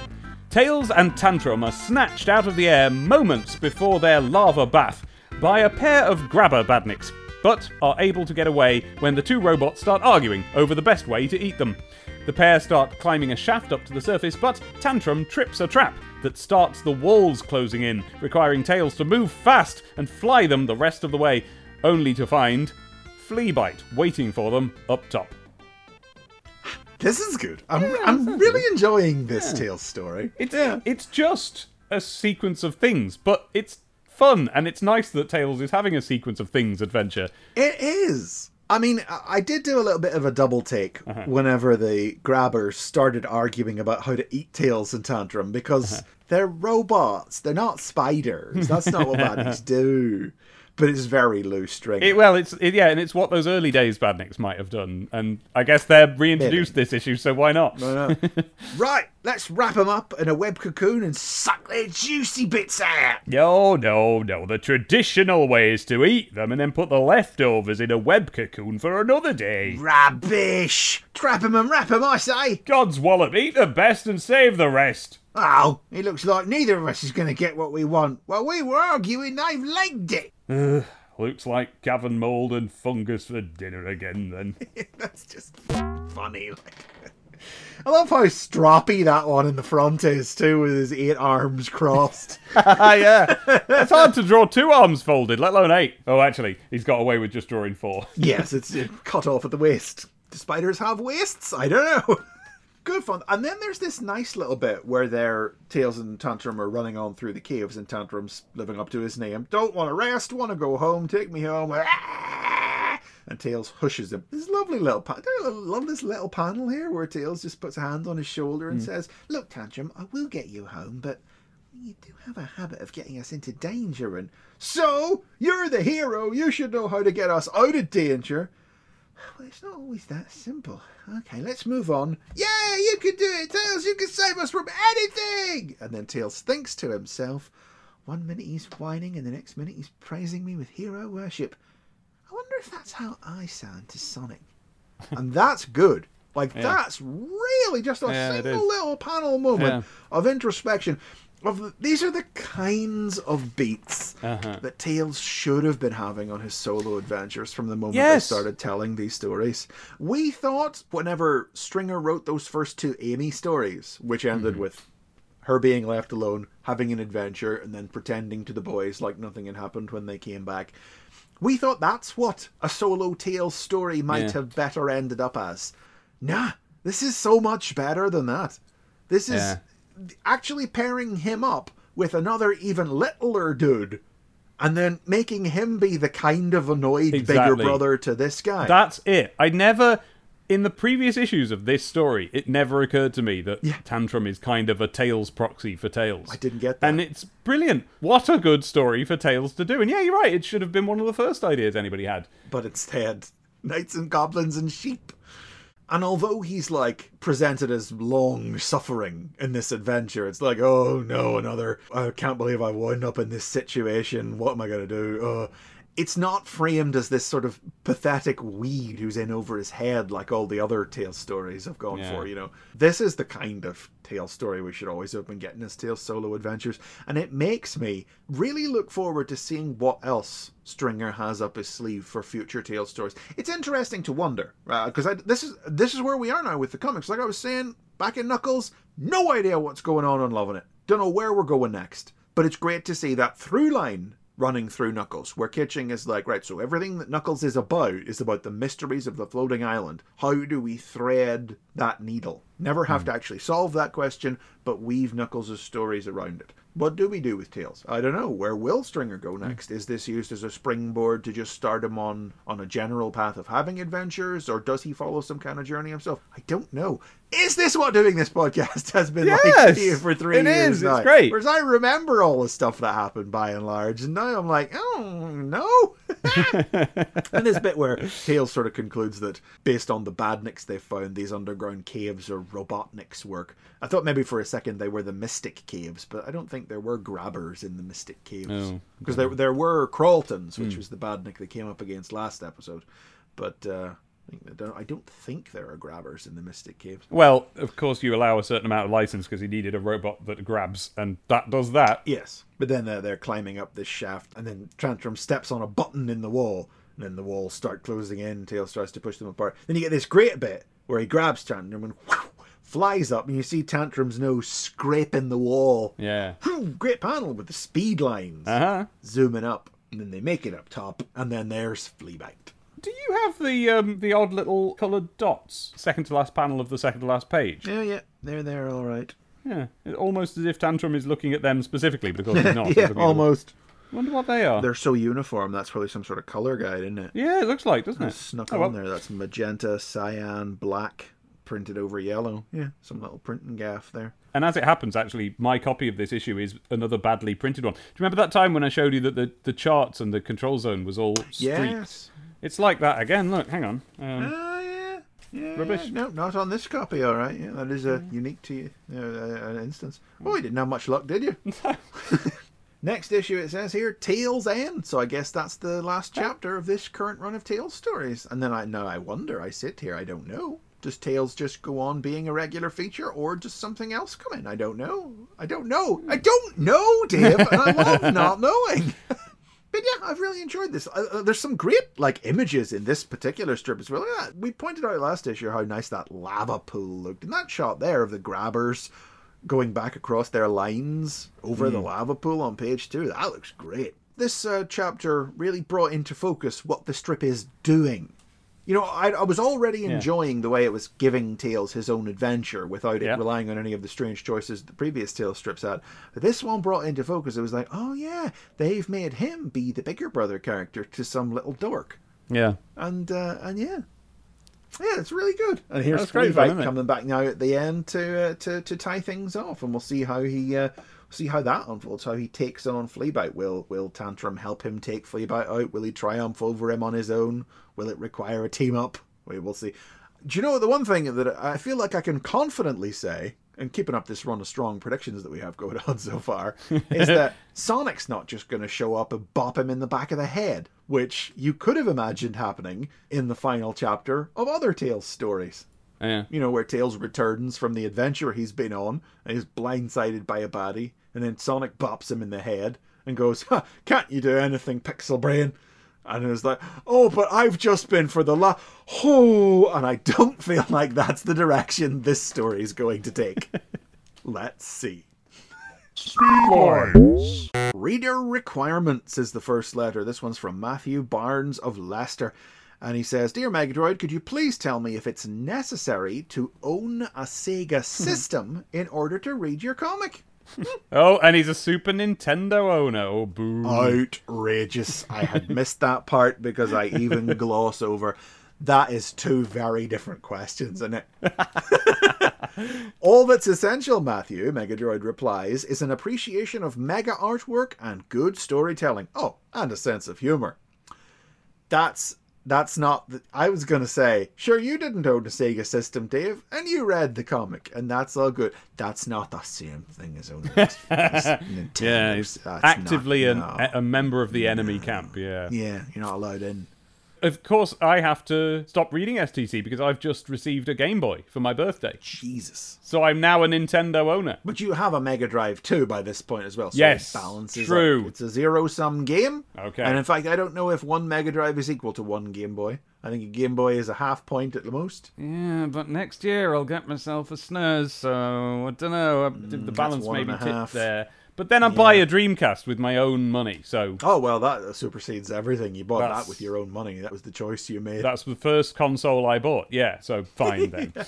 Below that, James Day in Peterborough has got a drawing sent in, and it is, again, Robotnik hatching out of an Easter egg. A very, very pink Robotnik and a Yes. very, very pink Easter egg. And a very pink Sonic. Yes, yeah. Oh, basically, this guy's got a new pink pen, and he needs all his other pens are starting to run out, so he's using this one. Yeah. So the egg is pink. Robotnik is coming out of it, and he's got the top of the shell on his head. Very good detail. Well done, James And Day. the egg, right, is all poo stinky. Poo stink. Yes, And in the background, you got Tails and Grimer going, oh, poo stink. that's right. And oh, look at that, Grimer there. He's going all poo stink, and he's got a bit of poo stink going right up his nose. Right up the nose. But Tails has got cartoon nose plugs on. I thought it was a clothes peg. Well, it may be, yes, but to me it it could looks be, I more suppose, like yeah. it's got circles to go either side of the nose, and then the peg bit, which I think that's an actual nose peg. And in fact, look, the whole thing has been stretched vertically. They've done it again. Always. They're always doing it, man. Flipping, I get that there are certain spaces that you need to fit the art in, but, well, actually, I suppose there isn't really an alternative, but just stop it somehow. Yeah. Just don't, man. Didn't have this problem back when there was 5 letters and they were all in a smaller font and you had some respect.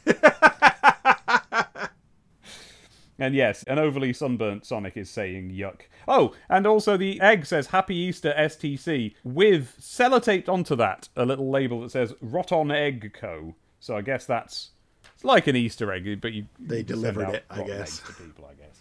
It's a picture again up next, this time a photograph of a Richard McCann in Liverpool, Merseyside. Oh, is that where Liverpool is? And it's a photo of him with all his Sonic stuff, as usual. Right, what stuff's he got? Well, it's more about the fact that he's got... Those are 2 Easter eggs, right? 2 different Sonic 2 Easter different eggs. Sonic Easter eggs. So this is a picture from last year. Last year's Easter. He's got, in his right hand, he's got a Dairy Milk Sonic egg, which is a sort of a landscape format box with Sonic and Tails on the front, and you can't really see the contents, but it's going to be 2 things. It's going to be an egg, and then, I don't know, can't tell what the other thing would be. Yeah, can't really see. It's not a mug. It might be a mug. Okay, so we don't know. We can't look that up. If you've got a picture stashed away anywhere of this Easter egg, and I know that sounds like a weird thing, but I've got pictures of the toothpaste boxes and stuff. Like, if you've got it, show me. But in his left hand, he's got a very obvious one. It's one of those where you get a mug with an egg in it. So that's just Sonic Some brand kind rather of than Dairy Milk. bespoke Sonic branded egg, yes. Oh, and look, it might be a Sonic 3 branded one, because look, the mug has on it an illustration of the Special Zone from Sonic 3. White and red squares with The a bouncy ball. bumper. Yeah. Behind him, he's got loads of posters that have been pulled out of STC, or Poster Mag posters. All sorts of things. He's got the one we really liked, where it's a falling over Christmas Yeah, tree. that's from the and Christmas everyone's issue. falling I over the place. recognise that one with Sonic and Tails running along there. That's a Casanova's, isn't it? It is. He's got the Sonic Okay. Spinball poster up there, anyway. And then down alongside him, he's got all his STCs fanned out. You can't quite see them; they're all laying flat, but they are there. He's got Sonic socks. Yeah, but not wearing them. No, we're not wearing them. Lying on his legs. He's just laid them out. Sonic bubble bath. I'm sure that's a bubble bath container, right? That's the Yes. Sonic Bubble Bath, yes. And a Sonic shirt on him as well. And am I missing anything? What's that? Is that a Sonic school bag off to the right there? Yes, I think it is, isn't it? And off to the left. That's the Spinball game box, I think. Oh, yes, so it is. The fact that he's got his Sonic socks not on his feet, and he's got shoes on his feet, makes me think they must be Sonic shoes. But there's no real evidence of that. No, though. you can't tell. I don't remember there being Sonic shoes. Write in if you had Sonic shoes. Underneath that, there's a letter from Keith Miller in Woking, Surrey, who says he disagrees with Peter Hurd. Peter Hurd wrote a letter back in issue 69 where he thought that STC was going downhill. Well, Keith Miller says, I thought, hey dude, get a brain transplant. Oh, that sassy little Keith. STC is great. Wow, he just sat there quipping, didn't he? Hey, dude. Yeah. That's what he said. That's what he said to himself. And he did a little wink, and he did a little pose where he kind of like put one hand on his hip. Megadroid says, my pleasure circuits were given a massive boost. But this actually comes across as quite genuine, Yes, I think so. My pleasure circuits were given a massive boost by the amount of boomers who rushed to STC's defence. I believe that had I been a Hume, I'd have been overcome by emotion. Bless. That's nice. I do believe I believe they got that. letter. Yeah, I believe that. Yeah. I believe they got a bunch of letters saying that guy was a prick.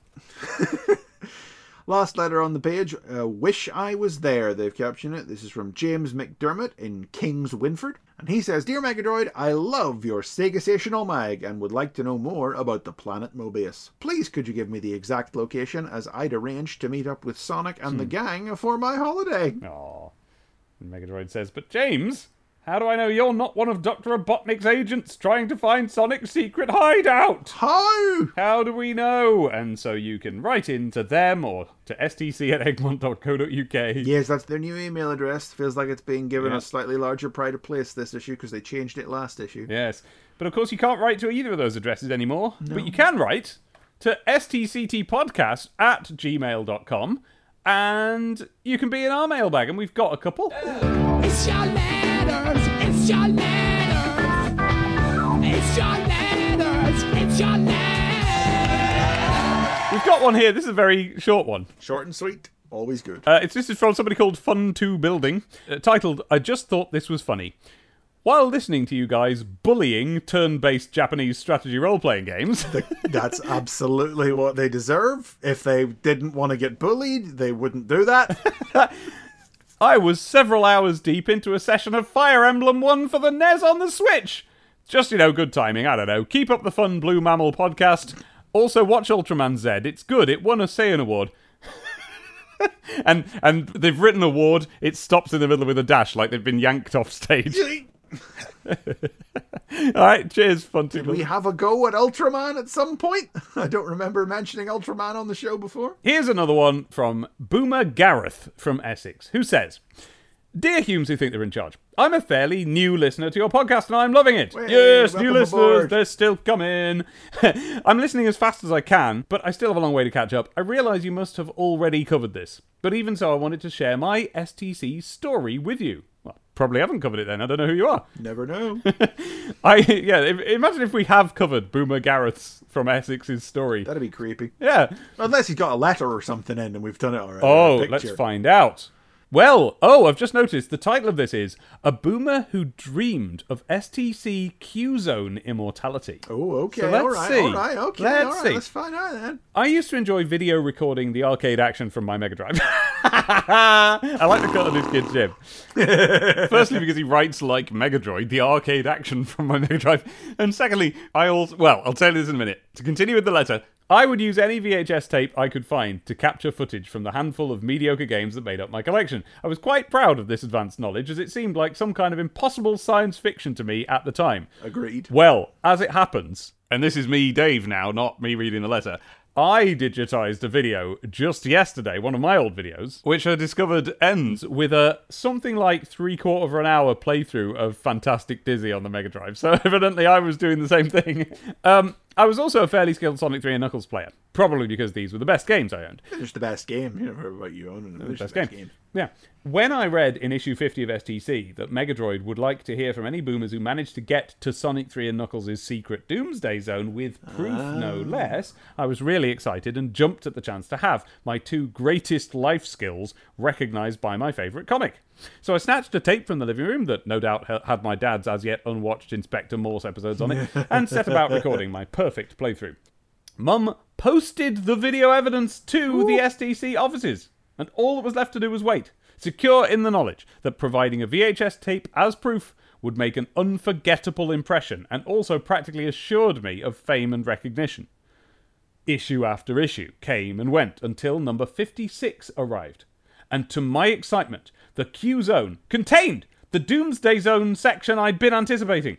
My eyes expectantly scanned it, only to find not just one single name, but a list of names, all credited with reaching the Aegis. fabled zone. And then to make things worse, mine was not among them! Ah! To further add, I did my loudest shout too soon, to further add to the betrayal I felt, I was certain that the pinpoint accurate, step-by-step description of how to beat the zone could only have come from repeated viewings of my video evidence. No, but didn't we think there was something off about it? Didn't we think there was something a bit specific and we were going like, oh, that sounds like that's the particular way this writer did it? I can't remember what he said. I know what it was. I know what it was. It was, oh, hang on. I don't know exactly what it was, but I know the basic flavour of it. It was like, we were criticising them for saying that you had to do this, and then you had to do that. And we were like, no, you don't have to do that. You can go in any zone or whatever. Yes, I looked it up.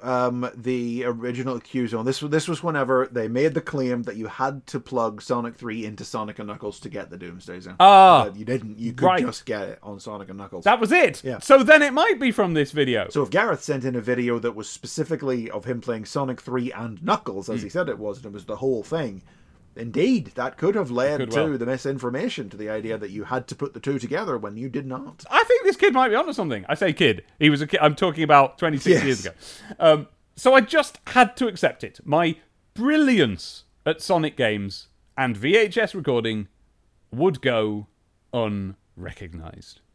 But is there a twist in this tale, Dave? There is. Several months passed when, to my complete surprise, I received a letter. It was from none other than STC's own Megadroid, congratulating me on my Doomsday Zone achievement. He went on to mention that there had been hundreds of submissions aside from my own, some also providing videotapes, which I sincerely doubted. And as a gesture of thanks, he was including a Sonic the Comic badge. Yes! Not available since issue 2. And there was no badge. Oh, come on! Maybe it had fallen from Megadroid's clumsy metal fingers, but it was nowhere to be found in the envelope. God, what a saga of disappointment and enragement. Is enragement a word? I'm so enraged I don't even care. However, any disappointment I felt at a missing badge was outweighed by having simply received this special letter. I suppose. And he's included a scan of the letter.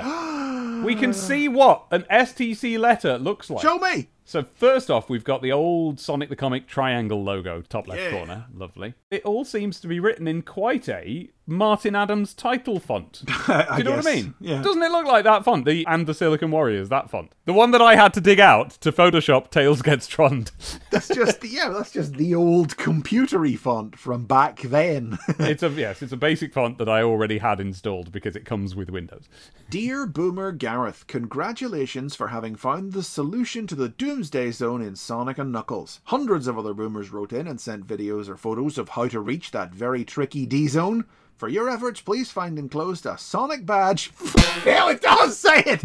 Not seen since STC2, which you can wear with pride. Best wishes, Megadroid. And there he is, offering his hand for a little high five. Can't believe it's still do that not seen since issue 2. I know! They've been seen in quite a few places since issue 2. It's been flipping seen all over the place, yeah. And that is the 6th of September 1995. That is lovely. Tremendous. Oh, Oh, what a great piece of archival material. Love Exactly. it. Brilliant. So Gareth signs off by saying, I'd forgotten about all of this until I started listening to your podcast. I remembered that I still have this letter tucked away, which I have scanned and attached for your enjoyment. Thanks to you both for an excellent podcast. It's bringing back great memories of what it was like to be a Sega kid in 90s Britain. Boomer Gareth, Essex, Mega Drive 1 and Mega CD 2 owner. P.S. On an unrelated topic, the popular boy in my class at school would say Metropolis Zone when talking about the stage from Sonic 2. I corrected him on a number of occasions, but he never accepted it. He used to bug the hell out of me. I realise such pedantry is silly, but mispronunciations used to get me real steamed. No, you're right. Chris says Hydro City, so That's what I was about to say, because if you want to talk about mispronounced zone names, Metropolis and Hydrocity are exactly on par. The Metropolis Zone. Next issue. Pig's Ear! Yeah, as in pig's ear, but also pig is here. Yeah, Hooray. Pig is here. Pig's Yep. Ear, apostrophe A-R-E. Do you get it? Because it's, it's a picture of Porker. There he Yeah. is. Pig's Ear. Like a pig's ear.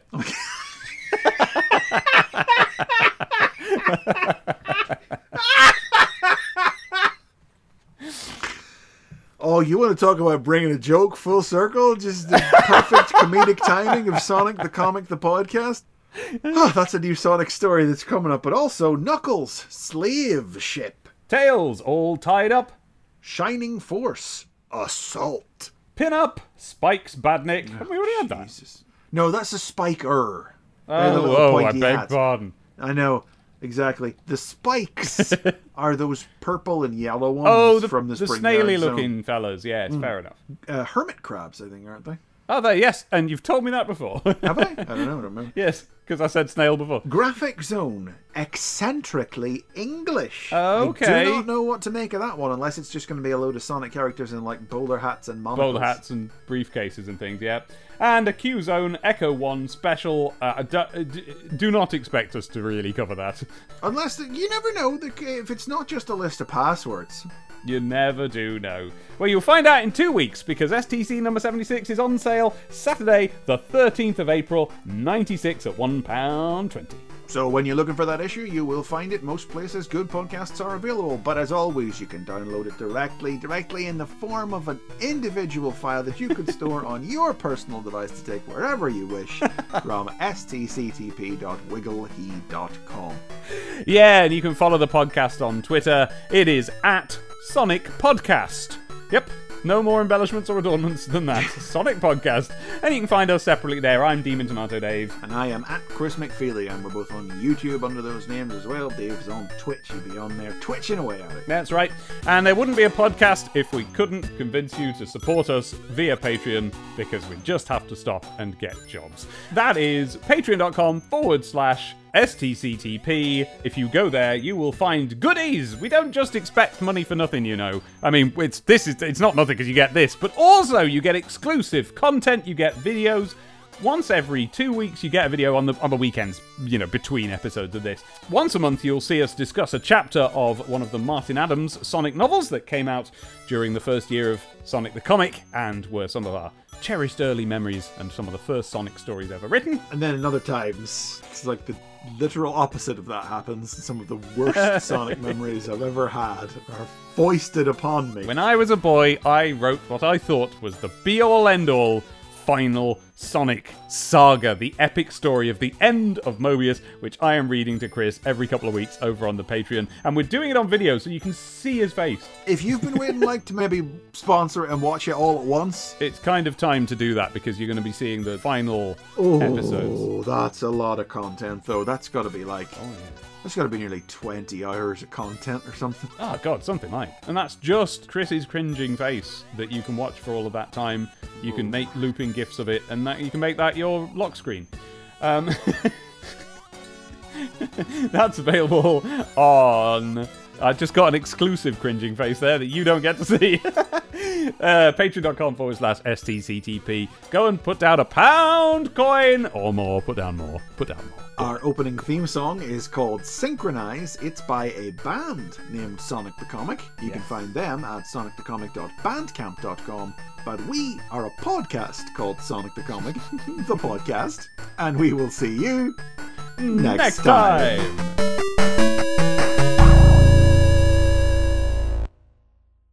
Do you want to take that from the top to make it more coherent, or?